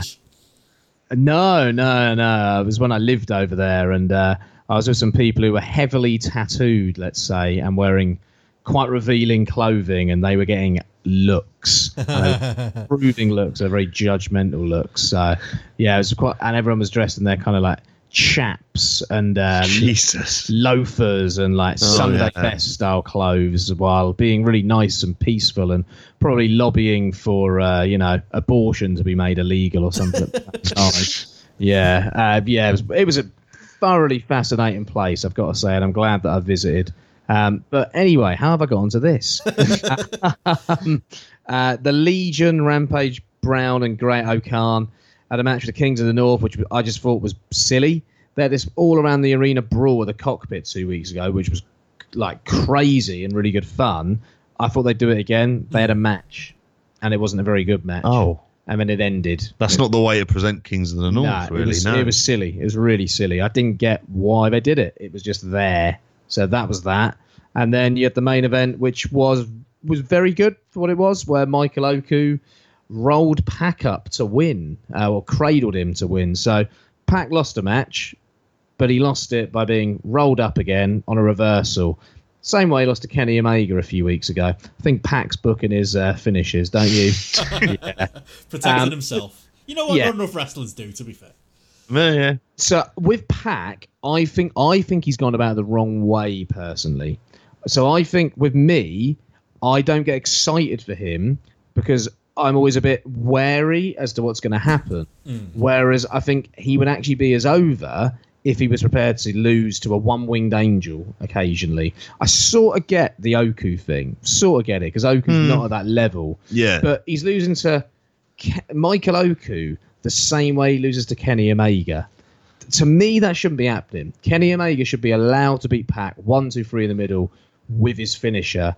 And I don't think Pac is any more or less over as a result of being overly protective. In fact, it turned me off him for the longest time because there was a bad sting around his matches, and I think it's actually part of the reason why I don't actually think he's really a draw, to be honest with you. So it was a bit annoying, but the match was good, and Oku got over as a real underdog in front of the crowd as well. The crowd are into him. It wasn't as good as their cockpit match. The cockpit match felt way more genuinely epic, if anything. Well, that took people by surprise, that one, didn't it? Like, it really did. People were not expecting it at all, whereas this was similar in places and had a lot of really good action. Oku was super motivated, and Pac is a great heel. He can really get this guy over. He got a lot of heat. He put a lot of sympathy on Oku at points of the match as well. And people were really into Oku winning, without a doubt. It's just a weird one because I'm watching this thinking, I like Michael Oku. He's good. But he's not ready to be like the next guy in British wrestling. He's not there. This is like trying to push Ospreay in his first year. Think about where Ospreay was in his first year. It's probably about where Michael Oku is now. Let's be honest. It's a talent like we've never seen before. And it just feels like they're over pushing him because there's kind of no one else who's really ready. That's the issue, isn't it? And Oku isn't ready, but he's probably more ready than a few other guys. Yeah. And it's just a weird situation because he's still green in places. Yeah. He's not complete in places. And it almost feels like he needs another year on that undercard. He shouldn't be main event in a York Hall show yet, but it kind of speaks to the depletion of talent and what we're having to work with. And that's no disrespect to Oku because he's very good and he's managed to really get over this year and take advantage of that kind of gap in the market, if anything. But one of the few bright spots, Yeah. really. yeah, And it's right to go with him as well, isn't it? Because what else are you going to do? But it's like... agreed. Like I don't know if you spoke to Bucklesy at the show, but like he did the tweet. He wasn't there. I didn't see him. Oh, was he not? Well, he did a tweet saying that like, Michael Oku was an option one. It wasn't a plan A. He was kind of like, can't remember who the names are. I think he said like the likely like next big guy in Rev Pro plan A was probably like El Phantasmo. Yeah, A-Kid was probably plan B, and then he got slammed by WWE. MK McKinnon was probably in the mix somewhere, and then I think the way he put it was like, and then if all else failed, Quildan would probably just go with Bodum. Like, and all of those options I are wish. gone. But you know what I mean? Like, you get that deep down, and then it's like, okay, maybe Oku then. Because what else is there? And they should be commended for doing it. Like, it's the right thing to do. It's the right risk to take, isn't it? But it's a lot of pressure. Yeah, and it feels to me like I think Oku would be great. It's sort of in that cruiser division, having good solid matches and getting over slowly. But he's still over. He's still going to be all right. I just don't think he's the guy who they can come back with in a main event. Like I don't think you can main event with El Phantasmo and Oku for the cruiserweight title. I can't see how that would draw. You need to do, if you're going to draw, you're going to have to do Ospreay Oku. That's the match that draws. And it's a match I'd like to see, and I would absolutely be at that show if they do that, because if there's a Will Ospreay singles match anywhere that's within an hour of where I am, I'll be there. Yeah, that's fair. That might get me down to York Hall again, talk about draws. If Ospreay is legitimately doing more shows next year, and that's one of them, and they throw some other big matches in, maybe bring in Paul Robertson, get some more Swords of Essex tags, remember them earlier this year? Maybe that could get me out. Yeah. I'll be bang up for that. I'd also say as well, and I'm not quite sure of who made the suggestion, it's something we brought up a few times. They need to start thinking about their online presence. We talk a lot about online presence tonight, but getting those cockpit shows on YouTube and stuff like that, and trying to generate some sort of a buzz with some of this undercard, because they're doing the thing that, let's be honest, they've been very late behind, which is trying to kind of build up a very raw undercard and mid-card. One thing I didn't add, but they did as well, and it's interesting you sort of mentioned them building up an online presence. They had a couple of video packages that was very different to what they usually do. So they had one of like Oku's year and his journey over the year, which was edited in a slightly different style to how they would usually edit a video package. So they had like a still image of him walking through London, and then they had like a thought bubble with like the action from the year. It looked a little bit cheesy, but it was different. It kind of worked. And when he came out after the video package, he got a massive cheer. So I think it did kind of help establish him on the night to get him over that little bit more with the audience. So there was a bit of effort there. If I'm honest, I think Quildan's really burnt out. I get the impression that the last year and a half has just burned him. Because I think he was building something genuinely good. I don't know how far this ever could have gone. I think there was a ceiling on it. But I think the NXT UK thing has really just crushed him. I think, for me, Chris Roberts going was kind of a nail in the coffin for just how fucking mental this NXT UK lot and WWE kind of are in terms of wanting to take anyone they can possibly get. And he was kind of his confidant, his second guy. He would run shows when Quildan wasn't there. To me, that was a big sign. And yeah, I just wonder whether he's really, really burnt out and just finding this harder. And to be honest, just finding now that it's a job and he runs his business, and booking wrestling shows is just a duty that he does as part of that business, if anything. That's the feeling I get as well. Yeah, not a great scene right now going on in Brit Res, but, there's some bright spots on the horizon, Rev Pro going with Oku. ITV World of Sport looks like it might be coming back again, so there's that.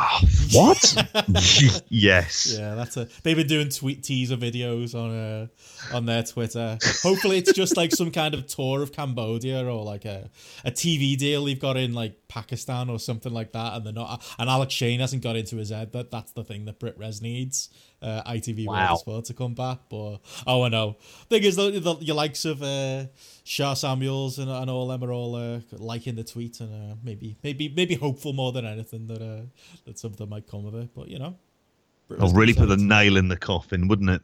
Ironically, again, that the final nail is put in by World of Sport on the Brit Res scene. I think he's a bit tone deaf, Alex Shane, isn't he? Yeah, he is. He doesn't really know what's going on. Yeah, he has his bubble with NGW, and that is what it is, and it seems to do okay for him. And live tours did well, but I cannot see who wanted, having seen what it was they came out with.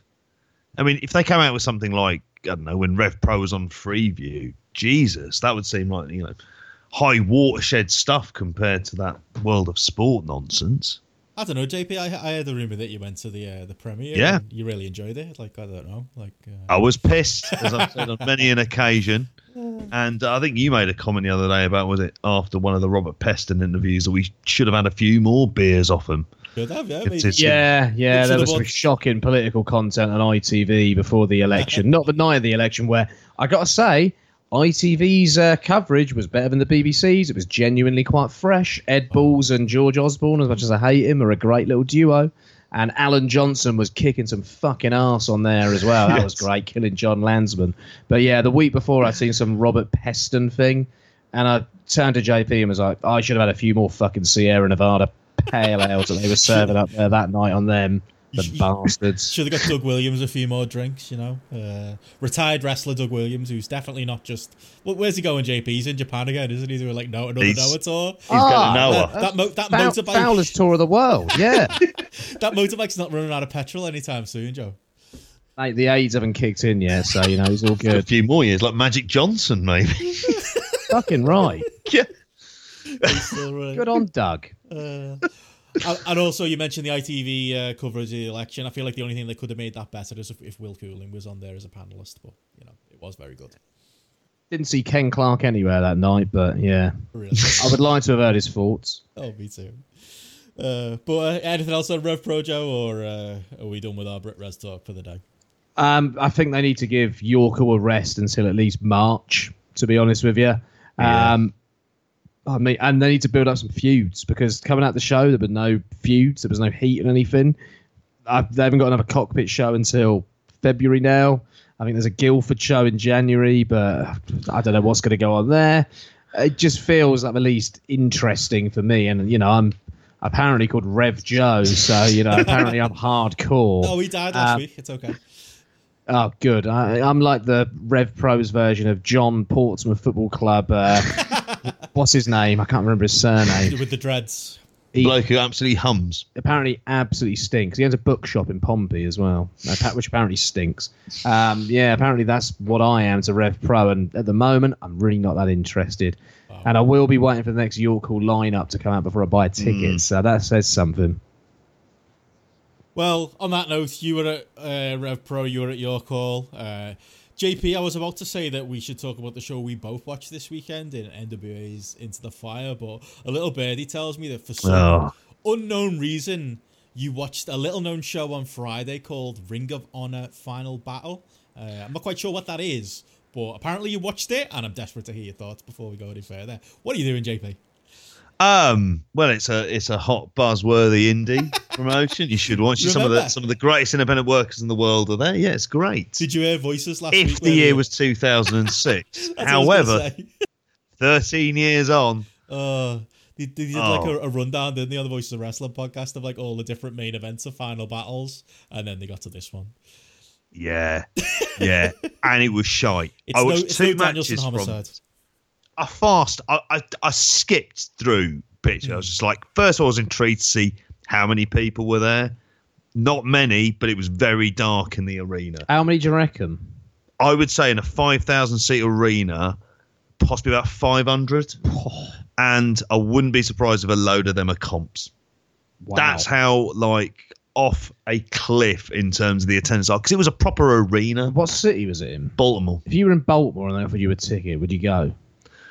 No. If you had a choice of paying for a Wire tour of Baltimore or going to Bridgend, Wow. I was about to say it's normally Q for the Wire reference. Hitting them corners in your Lolos, girl. I would be, as people run away shouting 5-0. Taking your time to perfect the beat. Exactly. Because you still got love for the streets. Dr. Dre's not from Baltimore. It was, well, I tell you what, you'd sooner be knocking around on the corners waiting for Omar than watching a lot of this shite, I tell you, because I watched 2 matches. Neither were good. Only 2? Only 2. Why only 2? I was doing other things at the time. I was like sort of doing general stuff. The first one I sat down and watched was Bully Ray versus Mark Haskins. Don't ask me why. I was curious to say. I was like, Haskins. All right, here we go. And it started off with When was the last time Mark Haskins was good?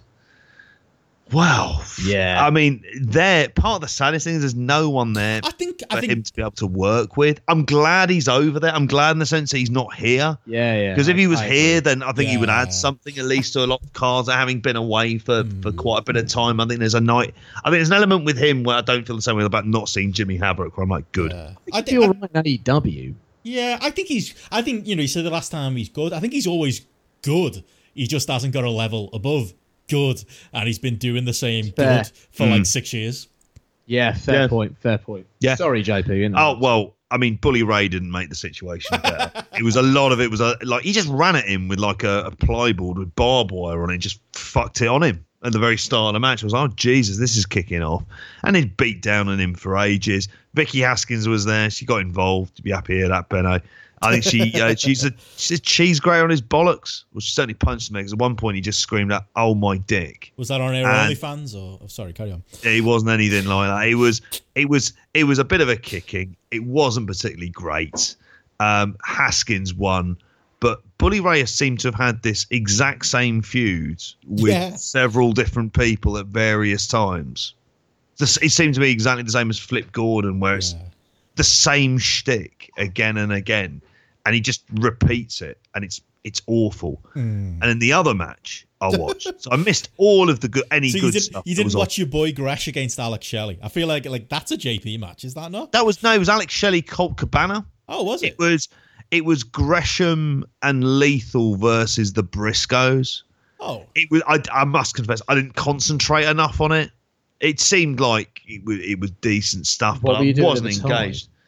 At that point in time, I was doing my stuff, my uni project. Okay. So I was like on a piece of software called Unity, making a 3D interactive environment. There you go. It's not an exciting story, but then the problem was I was on a good roll, and then PCO Roosh came on. Now, Roosh has presence. Weirdly enough, the perfect place for him would be WWE. That would be where he would be set up entirely for him, because he's not really a great worker, but he's very charismatic. And the idea of him and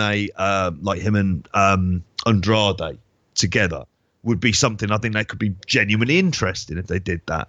But instead here, it's just the worst time for him to have become champion, because it makes him, it does sort of reflect on him, but he's also, he's not a great worker.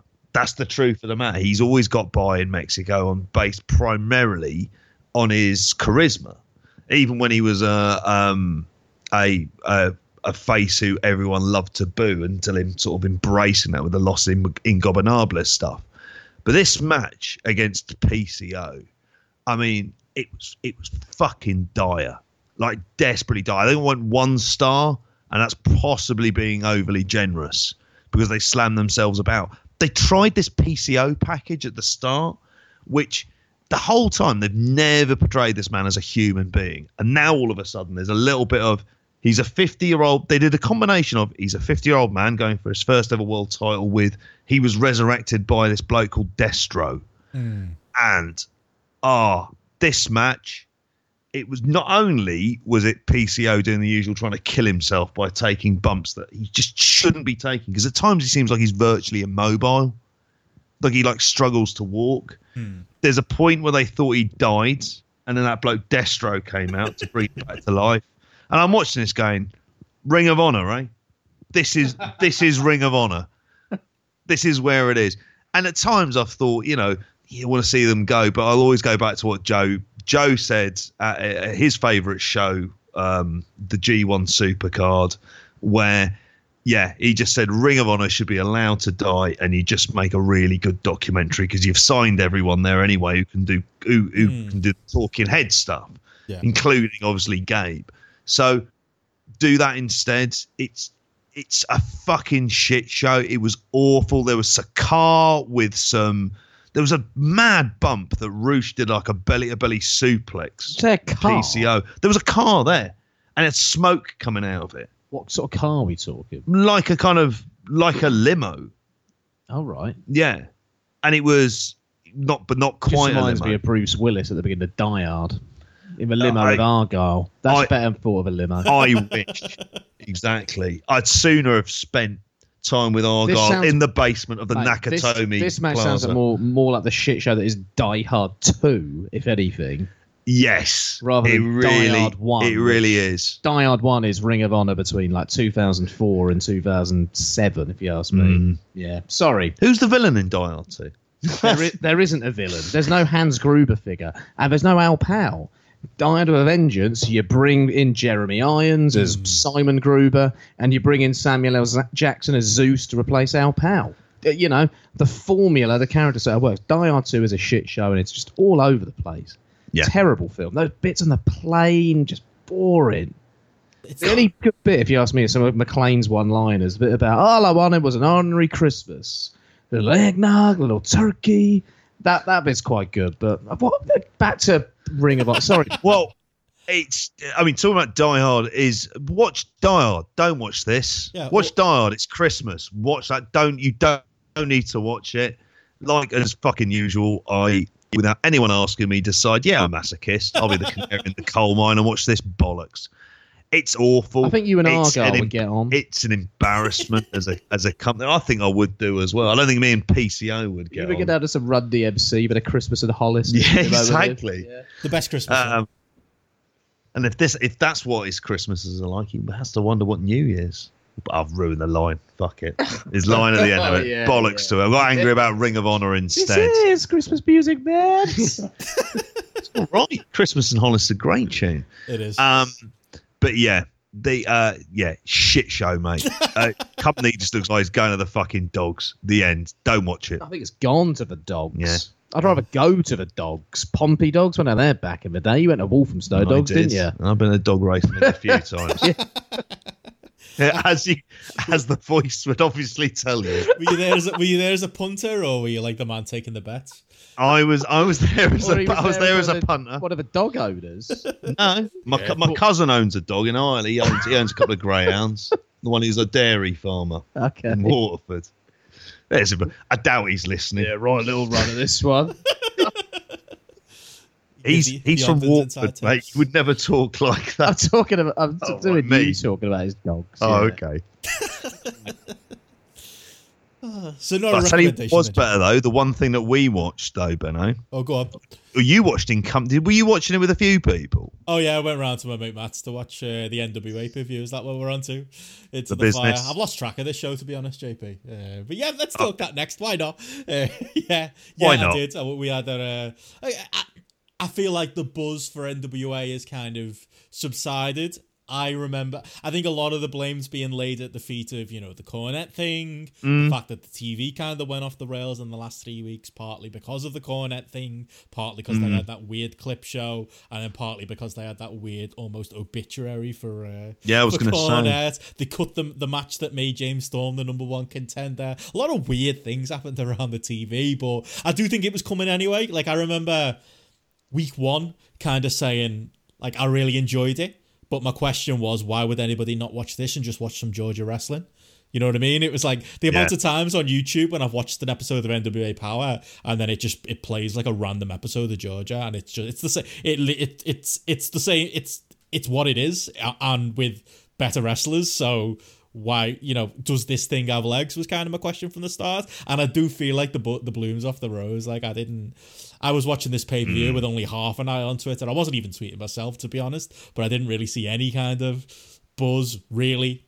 The odd person seemed to be watching it, but it definitely wasn't the marquee event that I felt like. I mean, I enjoyed it. I had a good time. I got plenty of good to say about it, but it didn't feel as big an event. It almost felt like, you know, me and my mates got together to complete it. You know what I mean? We've done the whole series, so we've got to stick with it and watch the pay-per-view. I'm glad we did, because I had a good time watching it. But it does feel, a little bit like, remember that buzz in week 1 and week 2, and it was doing really good YouTube numbers. I do feel like those days are way behind us. You made it sound like it's kind of like Lucha Underground, when they would have those mad kind of final shows. Yeah. It's fresh. It's a new kind of presentation of wrestling, and then by week 7 everyone's used to it again, and it's not quite as much of a buzz, down to the fact that like you say, everyone tunes back in for Ultima Lucha at the end of the season. Yeah, that's it. I mean, I have to say, Joe didn't see it, but I enjoyed it, and it was probably, as I've mentioned, I've had to do a lot of uni work this weekend, so I had this on like while it was there, because I was like, I'm gonna watch this. And in a kind of ambient way, not talking like Boards of Canada style ambient way. NWA Power. Do you know what it is? It's a bit like Boards of Canada. You can have it on the background. It's fine. Well, there's our outro theme, JP. I'm just going to pick my favourite Boards of Canada song. I don't know. I feel we should do Christmas and hot. I suppose so. Yeah, lead into. That could be the intro. Oh, we've got an intro, Joe. Don't worry. Oh, yeah. To cheer everyone up. People have already heard it. Why are we pretending like we're teasing it? Oh, that's right, isn't it? Shit. That's how editing works. Yeah. Oh, this has gone off the rails. Don't worry, everyone. Be happy. What were we saying? NWA Power. Or NWA Into the Fire, sorry. Yes, it was which used emojis for its publicity. Fair play of them. And it's a great tune, isn't it? Is it Dokken? Dokken, yeah. Oh, what a song. We've used that one before. We can't use it again, sadly. But maybe, But yeah. Use it every week, I think it's all right. I'd happily do it. But yeah, I see what you're saying. It was like, to be honest, it was just an easy watch. It was just, 2.5 hours, the pay-per-view? Flew by. You weren't getting world beaters here. Like, NWA isn't on Grapple for, I think, good reason. I think Gareth, I don't think he's set in stone with it, but I think it like... I think put the pay-per-views up, possibly, rather than the TV show. Yeah, maybe we could talk him into putting the pay-per-views in. But the reason the TV show's not in it is because, like, as well as the fact that not a huge amount of people are watching it, you're not going to give any of these matches over 3 stars on the TV. You know what I mean? It's not that kind of show. And it doesn't need to be that type of show. It's just it's a fun watch. And that's what the pay-per-view was, wasn't it? Like...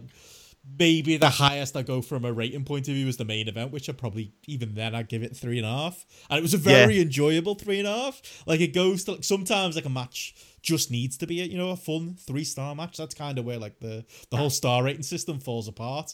Because it's like a great 3-star, like, comedy film, isn't it? It's like, it is what it needs to be.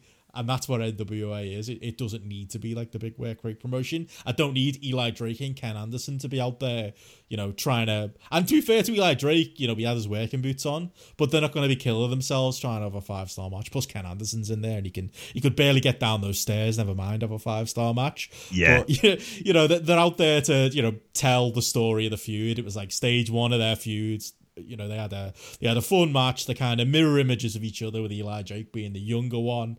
They told a fun story in the match using kind of that dynamic, and with Eli Drake, working really hard the match. You had a nice angle with them, towards the end of the show to build to probably some kind of plunder match on the next pay-per-view.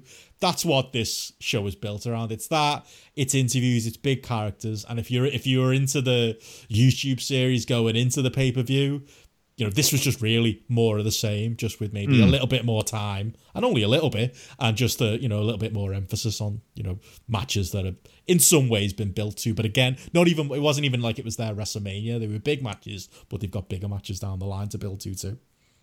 I think so. I mean, I think on Fight it was going for what, 12? Oh no, it was quite expensive. 25. But it was. Was it 25? Yeah, it was 20, 20 running up onto the pay-per-view, and then 25 the day of. But I had literally 25 No, I had 29 fight books left on my account, so I used my last 25 to get it. Quite sad about that they're finally all gone. I'll be topping them up Mania season. But yeah, it was quite expensive. But at the same time, they have got, they're giving you 10 weeks of TV for free. They're going to make the money somewhere. And this is a situation where I would probably say, they've got like a small hardcore base. And I think, unlike the WWE Network where everyone gets it for $9.99, you want to make the most money out of your small hardcore base. So from like a pure business point of view, I do get it. One of the things I was following was the amount of view, and I was thinking about this when watching the show, because thinking this is basically like a TV show. And the wise thing they did is there was only 2 matches that went over 10 minutes. And they were the last 2. How long was this about Free Falls? It was probably it was just over 20 odd minutes. Okay. But it wasn't like, because there was stuff that was going on afterwards in terms of like interview stuff. So they don't, as much fat as you would imagine a show like this has when you look at it in terms of a roster. There really isn't that much, and they do work at a pace. A couple of aesthetic differences as well, where they had music this time for people, and they came down through the crowd, and that crowd's hot. It looks like a fun place to go and watch wrestling, to be honest with you. And the layout and the dynamic of the studio is good. I thought Stu Bennett did okay. He seemed really up for it. Oh, mate. Yeah, exactly. He was on it. He did well. But from a business perspective, like I was thinking, okay, what they're going to try and do is they had about 400,000 or so watch the opening week on YouTube. And I think in the end, it ended up down around the 100 to 150,000 mark, I think in general. And I think their logic is if we can get 10,000 people to buy these pay-per-views, I know it's a hell of a lot, but you wonder if the people who are really committed to it, are they actually going to be willing to invest in it? So I'm going to be intrigued because they've got a pay-per-view next month. Is this something that's going to work viably? Possibly. It's not something I don't think you can be able to buy every single month. But do you know what? Is that Marty Aldis? I don't know if they're going to go with that straight away. I think it's going to be Aldis versus Great Muta because they teased something with it. Yep, they had teased something with it was it in one of the NWA Power shows towards the end? No, there's some sort of WrestleCade. They had some sort of confrontation. That was it. I think that'll be separate because that was the big story coming out of the show was Marty kind of coming out at the end and doing the showdown with Aldis, and obviously he'd done that match before on that NWA / Ring of Honor show when they did the Crockett. Was it the Crockett Cup they did? Yeah, it was a pretty good match. Yeah, you can go back to that, and that was that's a big get for them, doing that and having Marty kind of come out at a time where no one really knows what his next move's going to be. Like it does scream of when someone's in between contracts and they turn up on ECW TV, that kind of thing. That's kind of what it felt like. I think that's kind of cool that they nice little get. And the thing is, with a Marty, they brought him in. And, at the end of the day, he's going to do 1 day worth of TV tapings and he's going to do one pay-per-view. That's 2 days' work.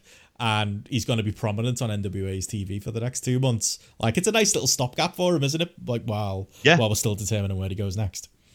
And to be brutally honest, I think Marty, that Ring of Honor, that last few months in particular, he's needed to get out of there. And I can imagine he's cooled off a lot. And I'm not saying that he's going to be generating sort of big buzz on this, but having watched Summer Final Battle and having watched this is a fucking damn sight better than what Ring of Honor is at the minute. And he's better off out of there. And this is, like you say, it's a nice placeholder. Yeah. And I'll watch. Let's do MLW as well. Why not? I haven't. Just for shits and giggles. Nah. I haven't watched. Sorry, I know you love MLW. I do. Irrelevant. Sorry. As much as what was I going to say? I haven't watched NWA Power since week 5. I think life just got busier around that point. I think an election was called, and I became obsessed with it. So I haven't seen it in a few weeks. But knowing that Marty will be in a run of tapings, that'll get me back into watching it because I imagine he'll cut good promos. I really liked the first feud he did with Aldis as well. So, this will get me back in straight away. And it's going to be interesting because I wonder if he's going to just freelance for a few months to try and build his rep up a little bit more. And he's a self-made man in many ways. I think he got himself over in wrestling. He invested in himself in the biggest way possible. Smart guy.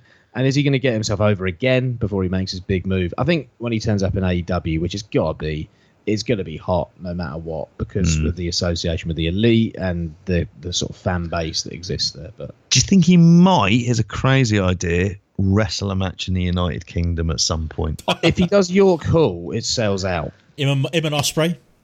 Go back to that. Fucking hell. Oh, I'd obviously be there, and it would draw. There are other matches you could do, but yeah, obviously I'd be there for a Marty Ospreay match. It would be great. Yeah. But yeah, has Marty ever wrestled David Starr? Not in like modern, maybe they cross paths somewhere, but not like the modern incarnation of Scale and Starr, I would think. I don't think that's... I always thought his comeback match should have been, rather than Ospreay against Starr, it should have been Marty against Starr, because he's more aligned with Quildan, like best man at his wedding and stuff. But I'd like to see Marty and Starr on a big occasion, on a big indie show. I think that's a match that would be a real draw, a real attraction. I think the promos would be really good building up as well.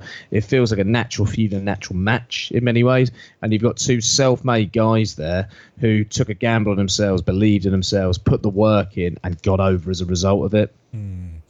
Yeah, I'm well up for this now. Like, we'll go back to NWA in a minute, but fantasy booking, Ospreay comes out on a York Hall show after wrestling whoever, calls out the one man who he wants to come back to the UK, calls out Marty. They do that match, and then you can have Marty do like a mini feud with some interesting people like that. You could do a David Starr, you could bring David Starr back in that way. Oh, I want to see a 6 month run where he does indies and does UK a little bit more to just rebuild his reputation amongst the hardcores on social media as well. A little bit more visibility before he goes to lose that Ring of Honor taint, frankly, from the terrible booking decision from G1 Supercar. Before he goes to AEW, I think would do him the world of good. I don't think he's in a bad position generally. But I'd be bang up for that. And he'd be a draw over it, and he'd be something that's reasonably hot during a period where BritRest desperately needs something. Could Marty Scurll be the saviour of BritRest for 6 months? There you go. And he's going to be the saviour of NWA for 2 days. So, there you go. That's the power of Marty Scurll. But yeah, like, to go back to the show, like, that was obviously the big headline coming out. But I tell you what, the big headline for me, JP, and I don't know if you felt the same. I mean, it's more of the same, really, but Nick Aldis, like...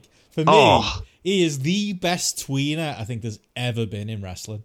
Like, if people haven't seen this pay-per-view, obviously, in the build to it, he's been doing a lot of tweener stuff. Like, when he interacts with Tim Storm, you wonder whether he's trying to get into, Tim Storm's head. He'll say certain heelish things on promos, but then bring the crowd right back in. He'll, in matches, kind of flip between the two as well. It's like the most un-NWA thing of all time, but it works so well because he works as like this prestigious champion who's got a bit of an ego on him, but he's proud of the company. So he's kind of this actually quite complex character. Like, this was another like great night for that with him. I thought he was absolutely brilliant in kind of, it was the 2 or 3 out of 3 falls match with James Storm. In no other scenario am I going to be excited about Nick Aldis versus James Storm. But I thought what they did with thought that several times while watching this. Oh, come on, you're a big James Storm from the mid-2000s. More than most. But beer drinking, deer skinning, creek swimming. Johnny Cash listening. Sorry. But like I was like the whole stuff with like them switching refs from Hebner Jr. to Tim Storm being the ref, and then the mystery about which of the two of them would be the ref for the third fall. And I love the little story they told with with Tim Storm having to count the 3 because of the ref bump, but also potentially did he look the other way that Nick Aldis pulled a cover off the turnbuckle. That was it, yeah. And knocked James Storm out and then got the submission win. You do actually see, and I don't know that it was just Tim Storm just being, he's not a referee, is he, professionally, kicking the turnbuckle away. I wondered whether that was maybe part of the story. But it's intriguing, isn't it? Like, I'm excited.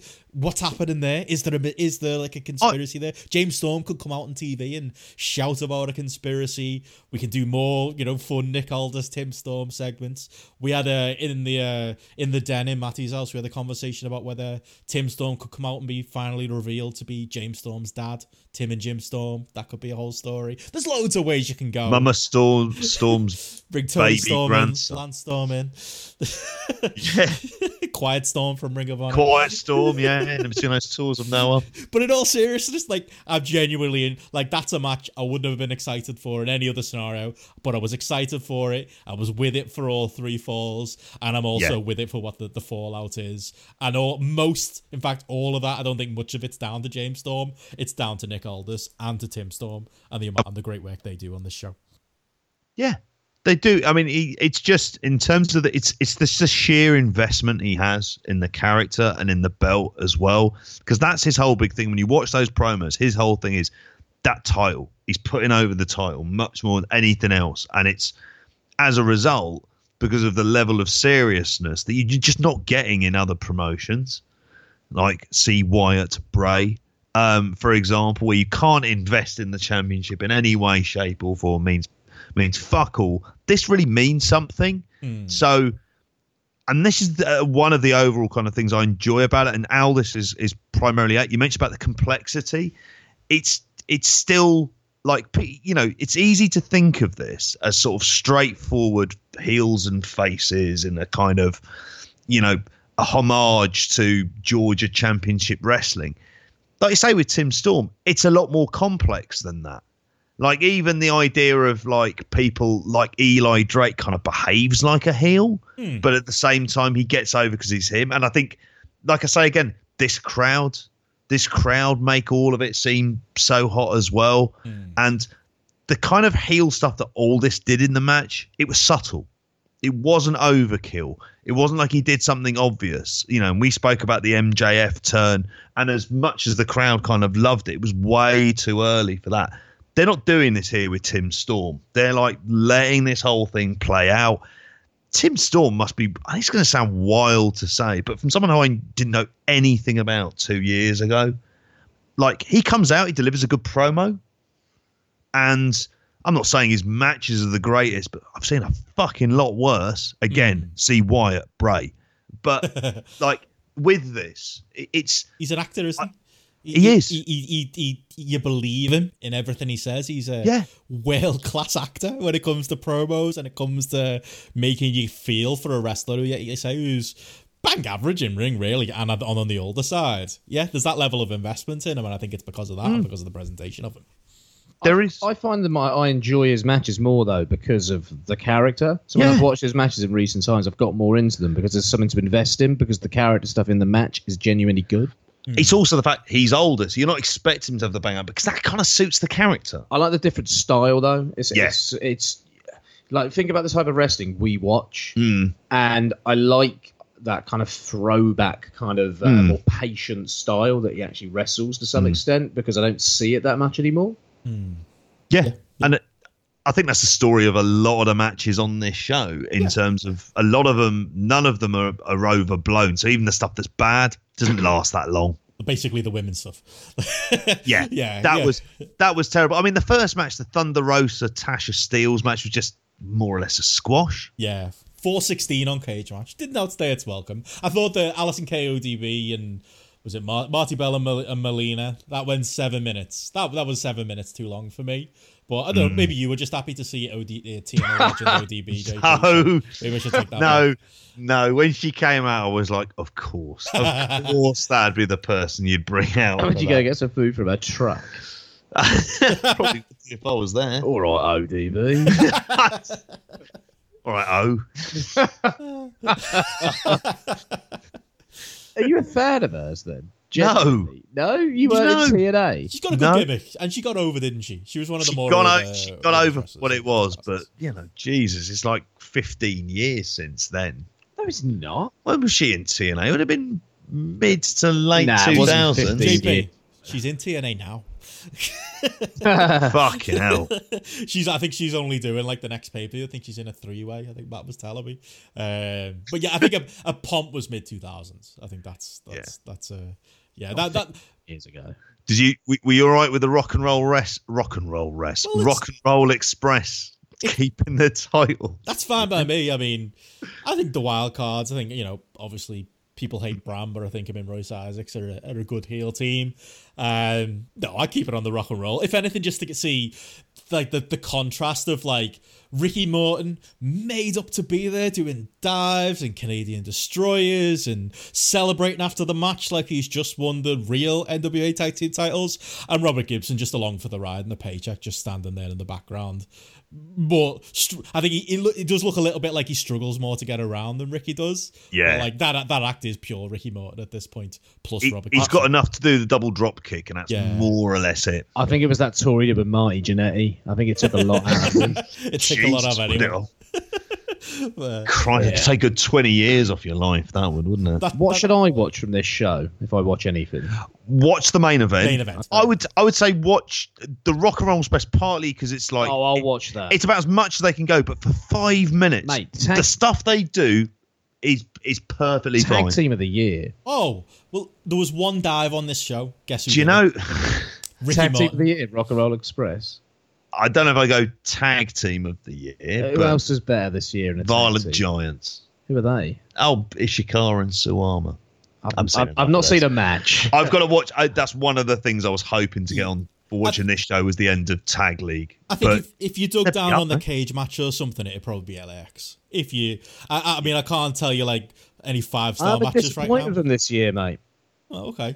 I don't think their change of style in AEW is something they've adapted to in the smoothest way, if I'm honest. Oh, interesting. How about Penta and Phoenix? Yeah, but they're great. Yeah, I can't deny that. I enjoyed their matches and Impact, them two teams against each other. Yeah, no, I did as well. I forgot that was this year. Actually, it was earlier this year, wasn't it? It feels like such a long year, but it's still going really quick. Yeah, no, I don't disagree. Rock and Roll Express is a novelty team. I've enjoyed every single one of their matches that I've seen this year. They've just been great fun, and they've stood out, and I can remember them all. Whereas you had to remind me about those LAX, Penta and Phoenix matches, and as much as I was like, that was good, I've kind of zoned them out. If they make it to the Love of Wrestling, do you think they'll be all right to have a beer with, wouldn't they, these two? Ricky and Robert. Ricky and Robert. I think Ricky would be keeping the party going and Robbie would be tucked up in bed at 6 o'clock. That's my guess. That sounds about right, actually. He looks, like you say, he's doing all right. He'll be avoiding Jannetty. That's what he'll be doing. Don't bring him over and again, for the love of God. Don't do it. For the love of wrestling, don't do it. Love of Liverpool, mate, considering what he would have done at that place. But yeah, I'd say, Joe, watch the main event in full. The rest of the show, just flick through it. You're going to get through it in an hour.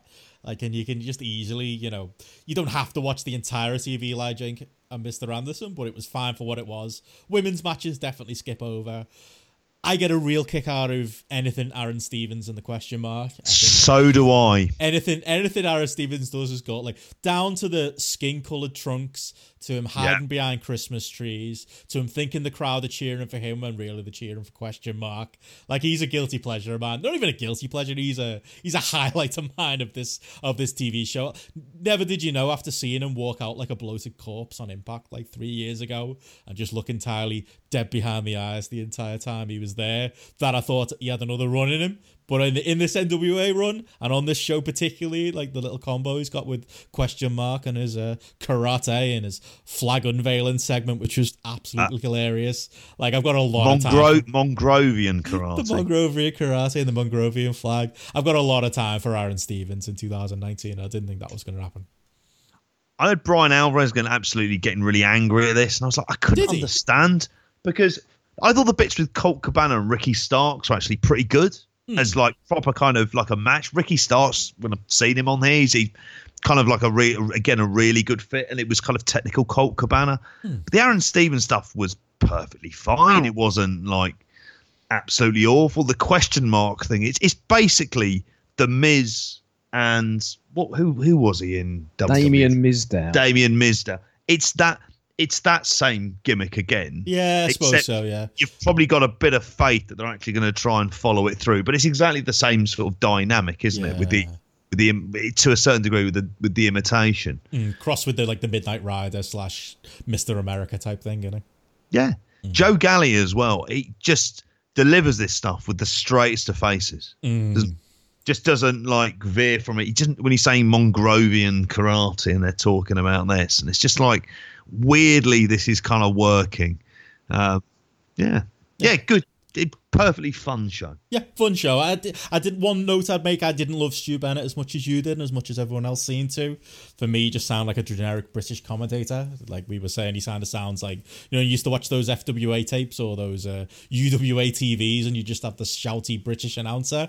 I kind of see him like that. I never liked him on ITV World of Sport, but I accept him. I'm in the minority with that. I think the majority of people thought he was fine. And he was okay. I wasn't doing somersaults over him. He's no Cornette, but who's going to be? I suppose is the thing you can say there. You certainly trust him more on a live mic than you would do with Cornette. Shouty British commentators. You're talking about your mate Glenn. I'm talking about your mate Andy Q as well, mate. If you want to get into that.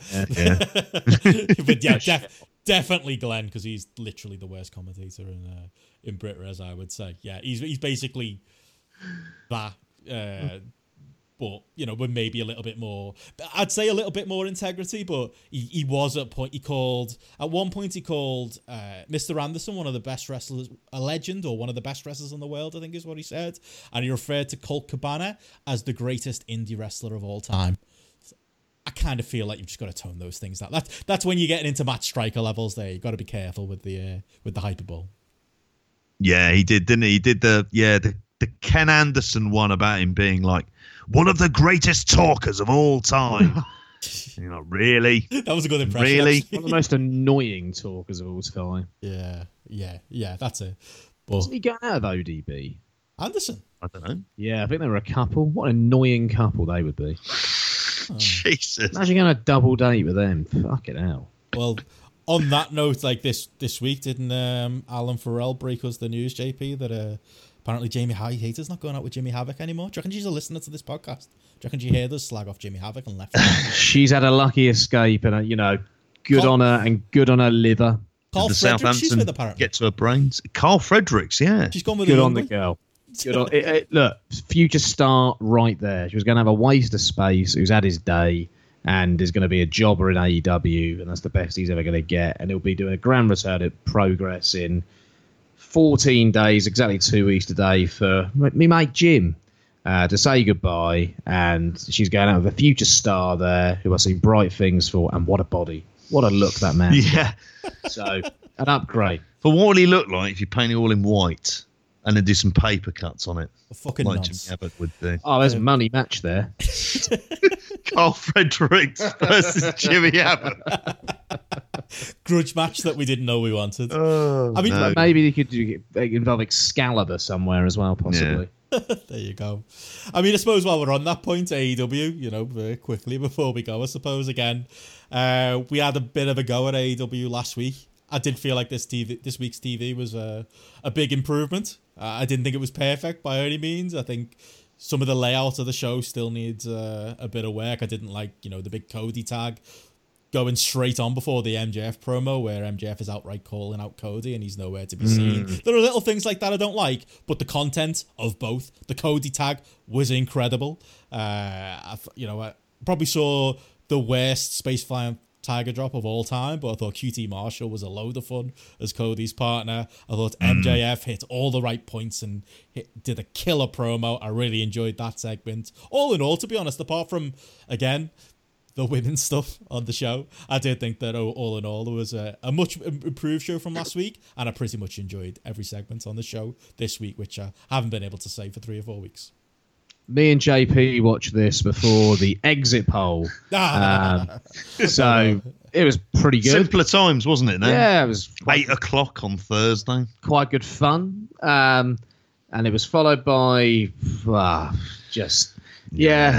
bleakest shared moment me and JP have maybe ever had together. So yeah, and there have been many good moments in the last however many years we've known each other. 9 years, something like that. That was the worst. Yeah, that's probably gonna be the worst. Yeah, but the happy times continue, and the happier times were had when we were watching QT Marshall get over against the Blade and the Butcher in a match I thought was designed to get the Butcher and the Blade over, but in fact it got QT Marshall over, and I thought a really good, fun, traditional tag match. Yeah, to be honest, I would say it got everyone over. I thought Butcher and the Blade came across really well. I still hate the name. I just call them Pepper Parks and Andy Williams, is it? I just call them that. Butcher and the Blade can just be the nickname, can't it? It doesn't need to be the name, their actual names as well. But yeah, I love that. I saw some criticism that like maybe they gave QT Marshall too much, but I thought he was great in his loser underdog, giving everything for his mate Cody kind of role. He probably did a worse Crossroads than MJF did, which kind of killed that nugget of the story a little bit. But I thought he was great, and I thought Cody was great. And yeah, I thought this was one of my favourite AEW matches of the last few weeks. Yeah, I was watching this, and one of the things I think early on, I said to Joe, I was like, they're just getting too much QT Marshall.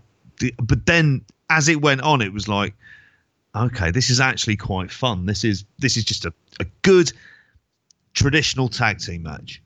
And it was perfectly good fun. That crowd was hot. They were like well up for it as well. So I don't know how big it was. It was probably one of the smaller crowds that they did, but again, loud. Those smaller crowds, really loud. I mean, compared to that TLC crowds, where honestly you'd have heard people farting in that crowd up on the mics, compared to like this crowd that were well into it and all, more into QT Marshall than certainly that the Heat Machine Baron Corbin got probably on TLC. Yeah, I thought they were great. Yeah. Really good fun. I think the crowd were like especially good even on like the opener. When another thing I really loved about the show was Moxley coming out right at the start, feeling like the star he is. It feels like the penny dropped. Right reaction. Remember like week 3 or week 2, whatever it was, and he just came out like a regular wrestler in his trunks from the entranceway and just had a wrestling match. Like I think they finally clued in on, Moxley's a big star. Let's present him as a big star. He's getting his big promos now, and he's getting, leads off the show hot. Crowd are big behind him. It's a quick squash. And then Jericho comes out and does the DDP NWO segment. Like, I loved everything they did about, like, the first 15 minutes of the show. They did. I didn't like seeing Alex Reynolds later on when he was watching a... Oh, fuck me, that was awful. Dark Order. That's terrible, yeah. That was like WWE level. Like, what about this invisible camera stuff Tony said? Yeah, he said he hated that, didn't he? Stuff on weapons under the ring, we're starting to see that creep in as well. A lot of WWE tropes are happening in AEW right now. Yeah, that's one of the only things I've got a bit of an issue with, because I think they're falling for tropes where they shouldn't be falling for tropes, where they should be trying to do their own thing.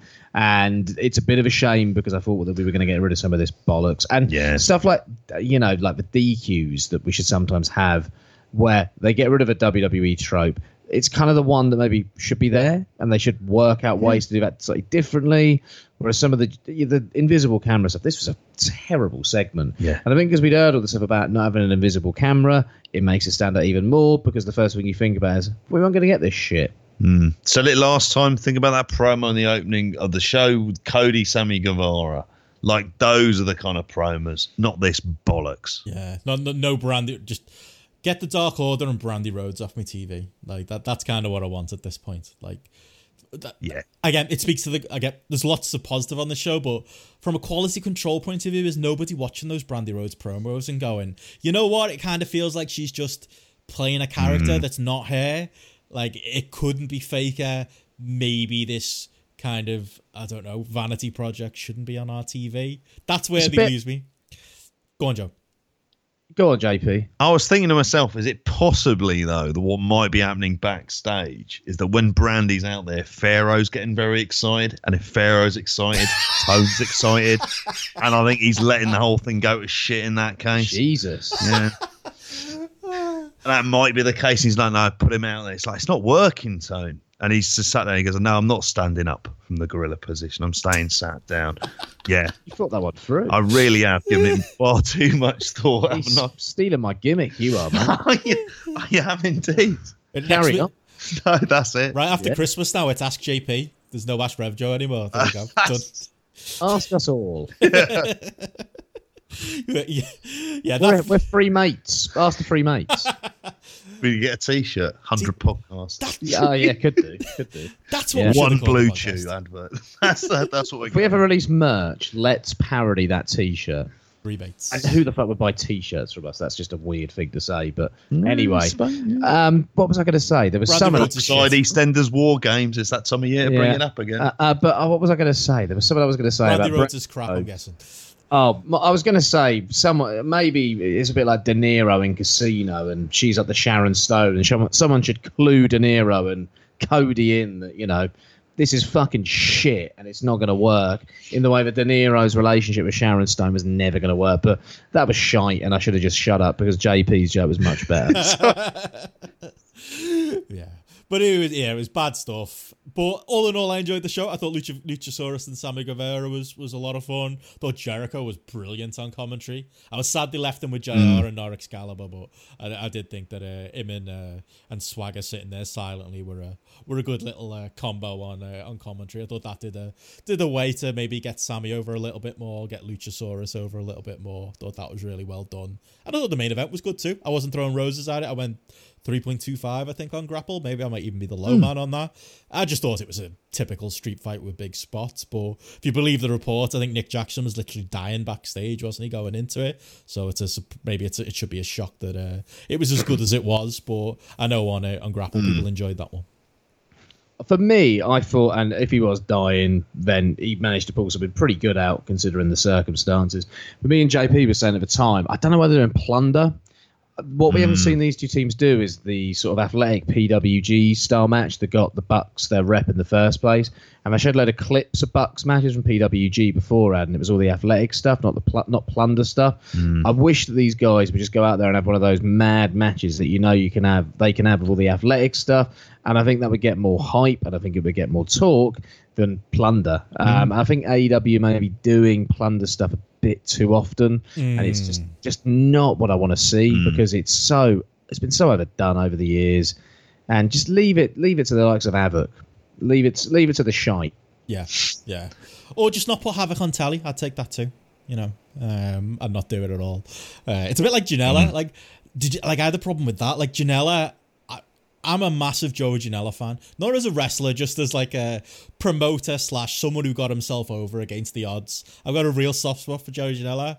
Him turning up with Tully Blanchard tied up, doing like a weird kind of sinister kidnapping angle, I'm not on board with. These are the types of... I feel mean saying it, but I don't know if it's too... Is it too strong? I think I prefer Joey Janela if he wasn't on TV. I think he should be on the indies. I don't think AEW is the right place for him. I feel the same way about him that I do about Jimmy. Like, in a more positive way, but that I feel about Jimmy Havoc. He shouldn't be on TV. I don't think he's a TV wrestler, and I think he he does make the show look low rent. I don't know if I'm out to lunch there because I do like him, but it feels bad. You feel bad saying it, but I know exactly what you mean. Yeah. There's something about it where the thing that got him his buzz is the thing that he's not actually doing now. And you take that away, because in terms of the creation and in terms of the creativity, like, this is someone who is, he has his niche, obviously, with the Spring Break series, and it's the kind of thing you should have him continually doing. Because if nothing else, if you've got him associated with AEW and AEW letting their guys work those kind of shows as well, realizing it's actually important for the overall development of the industry, I think you'd get like almost a lot of goodwill with Joey Janela. I think you get a much more interesting character that would be a lot more truer than this version, where clearly all of the GCW stuff has just merely been a stopgap for him getting revenge on Tully Blanchard. Yeah, they need to have these guys out on indies, if you ask me. Yeah. Janela would have been a good... Private party. Yeah, absolutely. Where have they been? They've disappeared. But Janela would have been a good gateway to that, if anything. I think that'd be a better use of him. And maybe they can throw Sean Spears on the indies while they're at it as well. Like, what a waste of the lights go off. I know, trope that Sean Spears is. His entrance is almost as dramatic as Cody's. It's fucking Sean Spears. Calm down, everyone. But yeah, there's some low points, but all in all, I did think it was definitely a better show than last week. Interesting that they tied exactly with NXT in the TV ratings as well. Maybe a little bit of cause of concern that they're now floating under 800,000, but do you reckon that's like one Nielsen viewer just falling asleep sometime before 8 o'clock, just not switching the telly over? Oh yeah, well, I moan about it every week, but when like AEW beats them by like 12,000 viewers and everyone goes, well, AEW won, it's like, I don't think you understand how ratings work. I think that's just, like you said, one person's might or might not fall asleep in front of the TV, and that's all the difference you need statistically to change that. I don't know anything on the ratings from this week or AEW in general. I'm glad they got a pay-per-view to build to. That was another big story too. Well, the ratings were drawn, but I'd much rather have had a hung parliament than hung ratings. That's all I'll say for that. That's where the numbers really counted, and we got fucking killed. Yeah. They're loading up the shows next week, though. They've got a lot. Them and NXT are both kind of making next week like their big kind of, not season finale, but kind of big year ender. They're obviously doing the big Jericho Jungle Boy match. We've got a SCU, is it against the Young Bucks, is in there too. You know, I think they'll rebound next week. I think they'll go now that the Survivor Series sheen is off. I think they'll go back to handily beating NXT. Whether they ever get back to 1.5 million like they did at week 1 is another question. But I do think they'll rebound there. Lose that supernatural bollocks. Get back to more presenting people as human beings, and they might actually get somewhere with it, because that's what they were doing on that first week. And I know obviously it fell down, but that's how premiere shows tend to work. Is you've got a bit of a drop off. Who's watching it for the Brandy Road stuff? And if so, can they go away? Because they've got no place watching this kind of stuff, watching a show like this. I like science fiction, and I don't mind horror. In fact, I don't really like horror that much. The horror films I like aren't really horror films.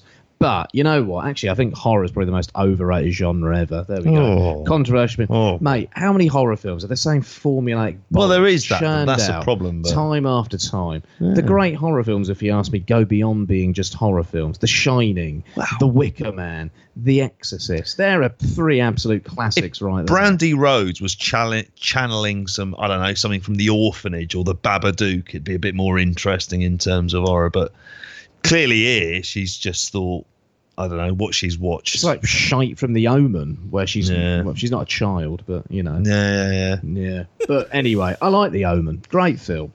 So you've given a lot of hate to horror, but it's this time of year, Joe. I'll be tuning into a lot of Christmas horror films next week. Sorry. So watch it. What are you watching? Saints, Krampus, same shit again. To be honest, I think Black Christmas came out this winter, but I know, but I think Joe's criticism is still correct. They all are basically the same film. Scary Father Christmas turns up to ruin Christmas, or something on those lines. Do you know what? When I go on about, I don't really like gimmicks. It kind of is consistent in life. I don't like gimmick films. They're just gimmick films, those films. To be fair, I don't watch horror any other time of year. The only gimmick films I like are like geezer films with but Danny Dyer would previously star in before EastEnders, so... And even those have got pretty bad. I haven't watched one. Fan of the show, Craig Fairbrass, and Rise of the Foot Soldier for Marbella. Yeah, there's a gimmick film. Like geezers as gimmicks, I can kind of go for a little bit. But yeah, horror gimmicky stuff. I'm consistent across the board. Give me some good horror any day. You know what I watched this week for the first time, Joe? I watched They Live. What were your thoughts on They Live? Oh, classic. Absolutely. Yeah. I can't believe it took you 35 years to watch that. Shocking, innit? Like, obviously, I know the memes. I don't know of Piper being in it. And I feel like I've maybe seen it on TV at some point, but I've never actually sat down and watched it. Enjoyed it. Very good. It's when Carpenter's best. Not his best, but it's mid-range Carpenter, like we said. The Thing. There's another horror film I like. Well, I was going to say 3 of my favourite films of all time. It's Escape from New York, The Thing, and Big Trouble in Little China. Like 3 of my favourite. I love John Carpenter. Although I remember watching one, was it Ghosts of Mars?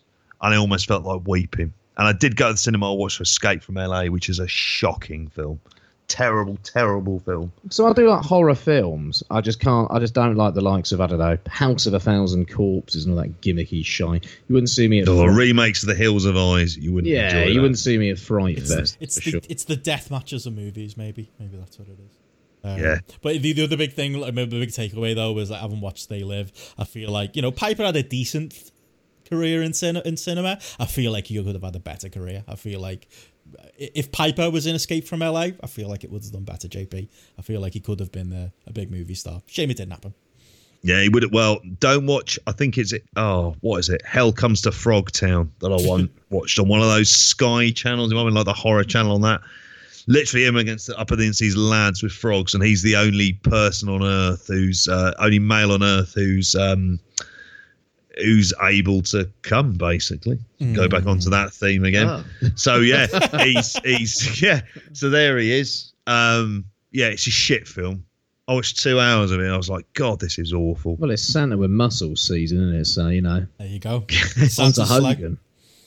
Get Goldberg in the mix, yeah. Lots to watch. Surely Kevin Nash has made some horror films, or at least sort of going on those. I love it when Kevin Nash turns up in a film. Magic Mike, he was the highlight for me. He was watching fucking Matthew brilliant. McConaughey have conversations in the background while Channing Tatum's front and centre.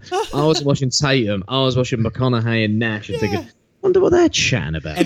He'd be getting on awfully well. Anytime there was a dance scene, I'd just be watching Nash, and he could barely move. Yep. It was like very much like his wrestling career. And then to top things off, he passed out on Somers, and I was like, the amount of times this probably happened in locker rooms in the mid-90s when Nash was there, perfect. What casting? Oh, brilliant. Great choice. Also, loads of people I know are like, oh, Magic Mike. Whenever they mention it, I'm like, oh, what'd you make of Tarzan? I've heard him mention this at work. Have you? I can't ever do I that. have. Just to see what people's reaction is and see what they make of Kevin Nash. And it's always interesting. A lot of my girlfriend's mates who have like gone to see Magic Mike live and stuff, I'll bring it up and they're like, who's that? I'm like, the old guy in Magic Mike. Why are you asking about him? I'm like, Big Sexy? no reason. When he turned up in John Wick, me and my brother watched it, and my dad as well, and got very excited. And my dad was like, is that a wrestler, is it? Forgot he was in that. Yeah. Super No, Shredder that's what- himself. Who knew that he'd be getting the work in this late stage in his life? I appreciate that.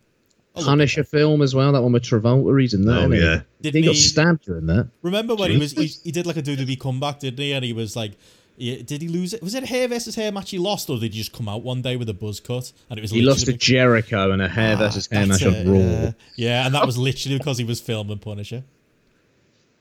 Good reason good a reason as any. Hanging out with Travolta for a few days and a terrible film, you know. There you go. Well, I probably should be ending the show, but I just want to ask. Actually, Christmas is coming up. What's your go-to films for Christmas? What you pick up and rewatch? Well, this Christmas, a Die Hard. I'm boring like that. The kids haven't watched Die Hard, to my shame, so they're watching it this Awful Christmas. parenting. It does feel like bad parenting, doesn't it, for that? I'm certainly not making them watch Die Hard 2, which is awful. Can I absolutely stress that? So I'm going to make them watch that. Gremlins as well. Okay. Do enjoy it. Scrooged. Basically anything with sentiment. Fuck off. I'm not Yeah, interested. it's I'm the that one- kind of a person. Yeah, you Yeah. know, I'll throw Elf on. You know, I always watch Home Alone. It's not a Christmas movie, but I will always watch Planes, Trains at this time of year, just love because it. it's a holiday film. You know, being Thanksgiving. And every time I watch it, I think, oh, I want more John Candy, and I'll end up throwing Uncle Buck on as well. Oh, another great one. Yeah. Classic. These aren't pillows. Might watch Ferris Bueller. Those kind of 80s comedies are kind of what I find myself putting on during Christmas time. I don't know about you, Joe. Harold and Kumar 3D Christmas, absolute classic. Have you seen that? You've told me about this Yeah, before. claymation. I saw it in 3D, and it was just satirised 3D. Saw it in a cinema in Pompey, late night screening on Boxing Day one year. Only cinema showing it on the south coast. We were the only people in the cinema. It was great. There's a picture of me going to see it in a CM Punk t-shirt. Why is that a detail that I'm adding? Claymation penises coming out the screen. Jizz coming out the screen in 3D. Hilarious, but just a great film. Riz is in it as well, Benno. So okay. yeah, R.I.P. Papa Wu. a little bit of something there for you as well. Home Alone, but Home Alone 2 more so than the first one, I think. I don't like Home Alone 2. I love the New York setting. Yeah. The only bit with Home Alone 2 I don't like is when Brenda Fricker, JP's favourite actress, turns up and kind of kills the film as the bird lady for a Yeah, bit. she's terrible, yeah. I remember often- as a kid, I had a pirate copy of that, and I used to watch it like every Christmas, and it was like the worst pirate copy. It was like it had like the Bray Wyatt red tint on it. That's how bad the copy it was. But I'd still watch it Jesus. every year. But no, When as a, pirate videos were pirate videos. Yeah, mate. Simpler times. but in modern Not times, over these days with DVDs gone mad. Political correctness. I struggle to watch it though. After I'll always watch Home Alone, and then when I put 2 on, it is just a little bit of a retread. I think you need to watch it standalone. Oh, yeah. I think you can't watch them in order. It's one of the. It's like as a 1-2. I don't think it works. Fair enough. I always watch it standalone from what I remember. I could quote loads of the second one for years as well because I'd watch it every Christmas. I think it was like the appeal of New York and the big city and stuff that really like took me in as a kid. I also saw it at the cinema when I was 5, so I think that might have been part of the reason as well.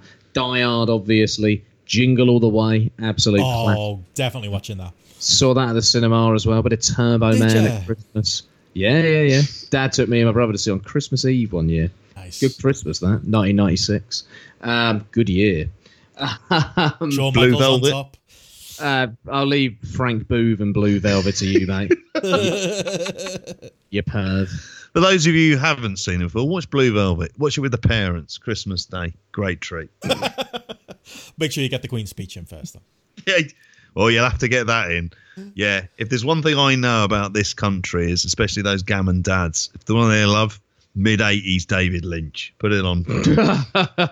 Well, This is a good content, this, isn't it? I know, yeah. It really Probably is. should have opened with this, shouldn't we, rather than 30 minutes of roaring about the state of the country. We've left it to the last 20 minutes that no one listens to. I reckon there's like 3 people who make it this far. There are statistics on this that I've looked at, and they'll surprise you sometimes. They'll okay. skip through some stuff, and I go, "Why'd you skip? That was the fucking Hey, goal." that's why I put the timestamps in, JP. I'm glad they're being used. Yep. Oh, they are. Yeah. Anything else on that? Right.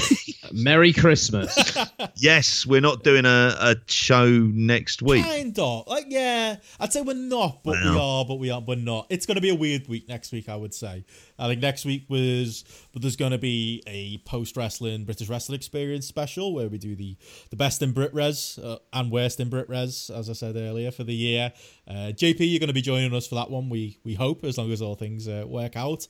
And we might have a special guest. You know, we might somehow be able to get into your house and also potentially be there for the end of the podcast. But, you know, don't want to give the game Fingers crossed. It could be someone, you know.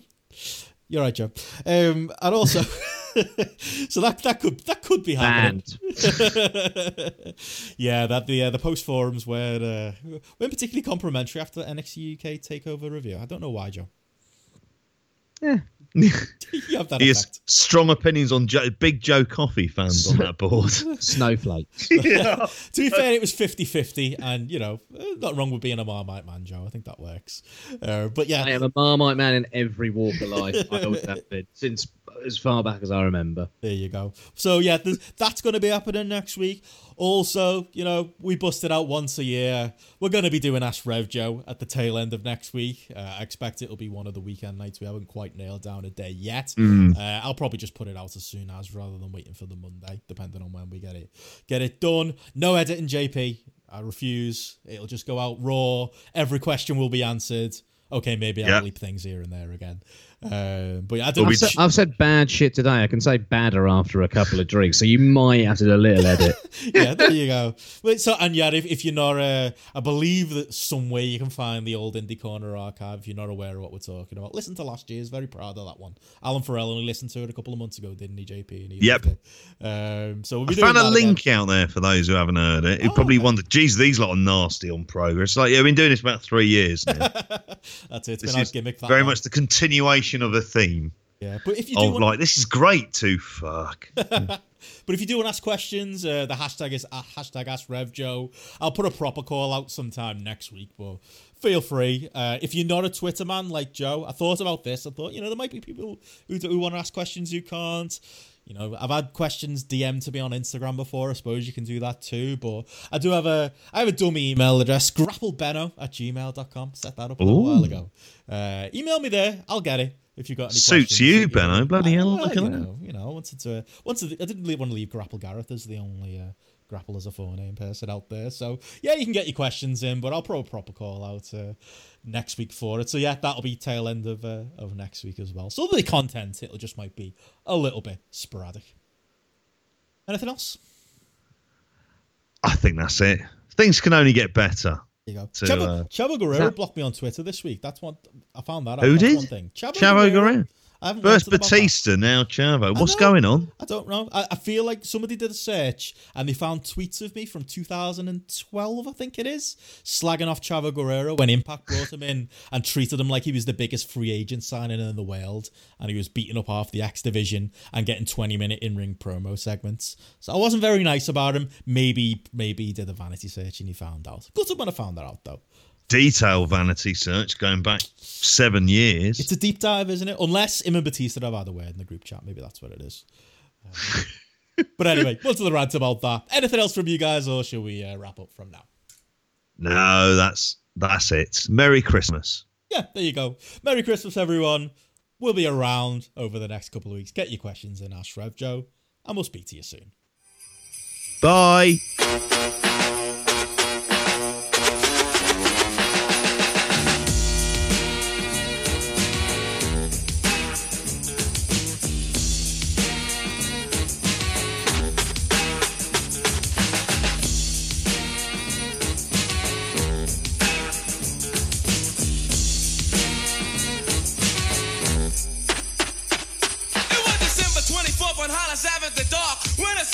Chilling with his dog at the park. I approached him very slowly with my heart full of fear. Looked at his dog.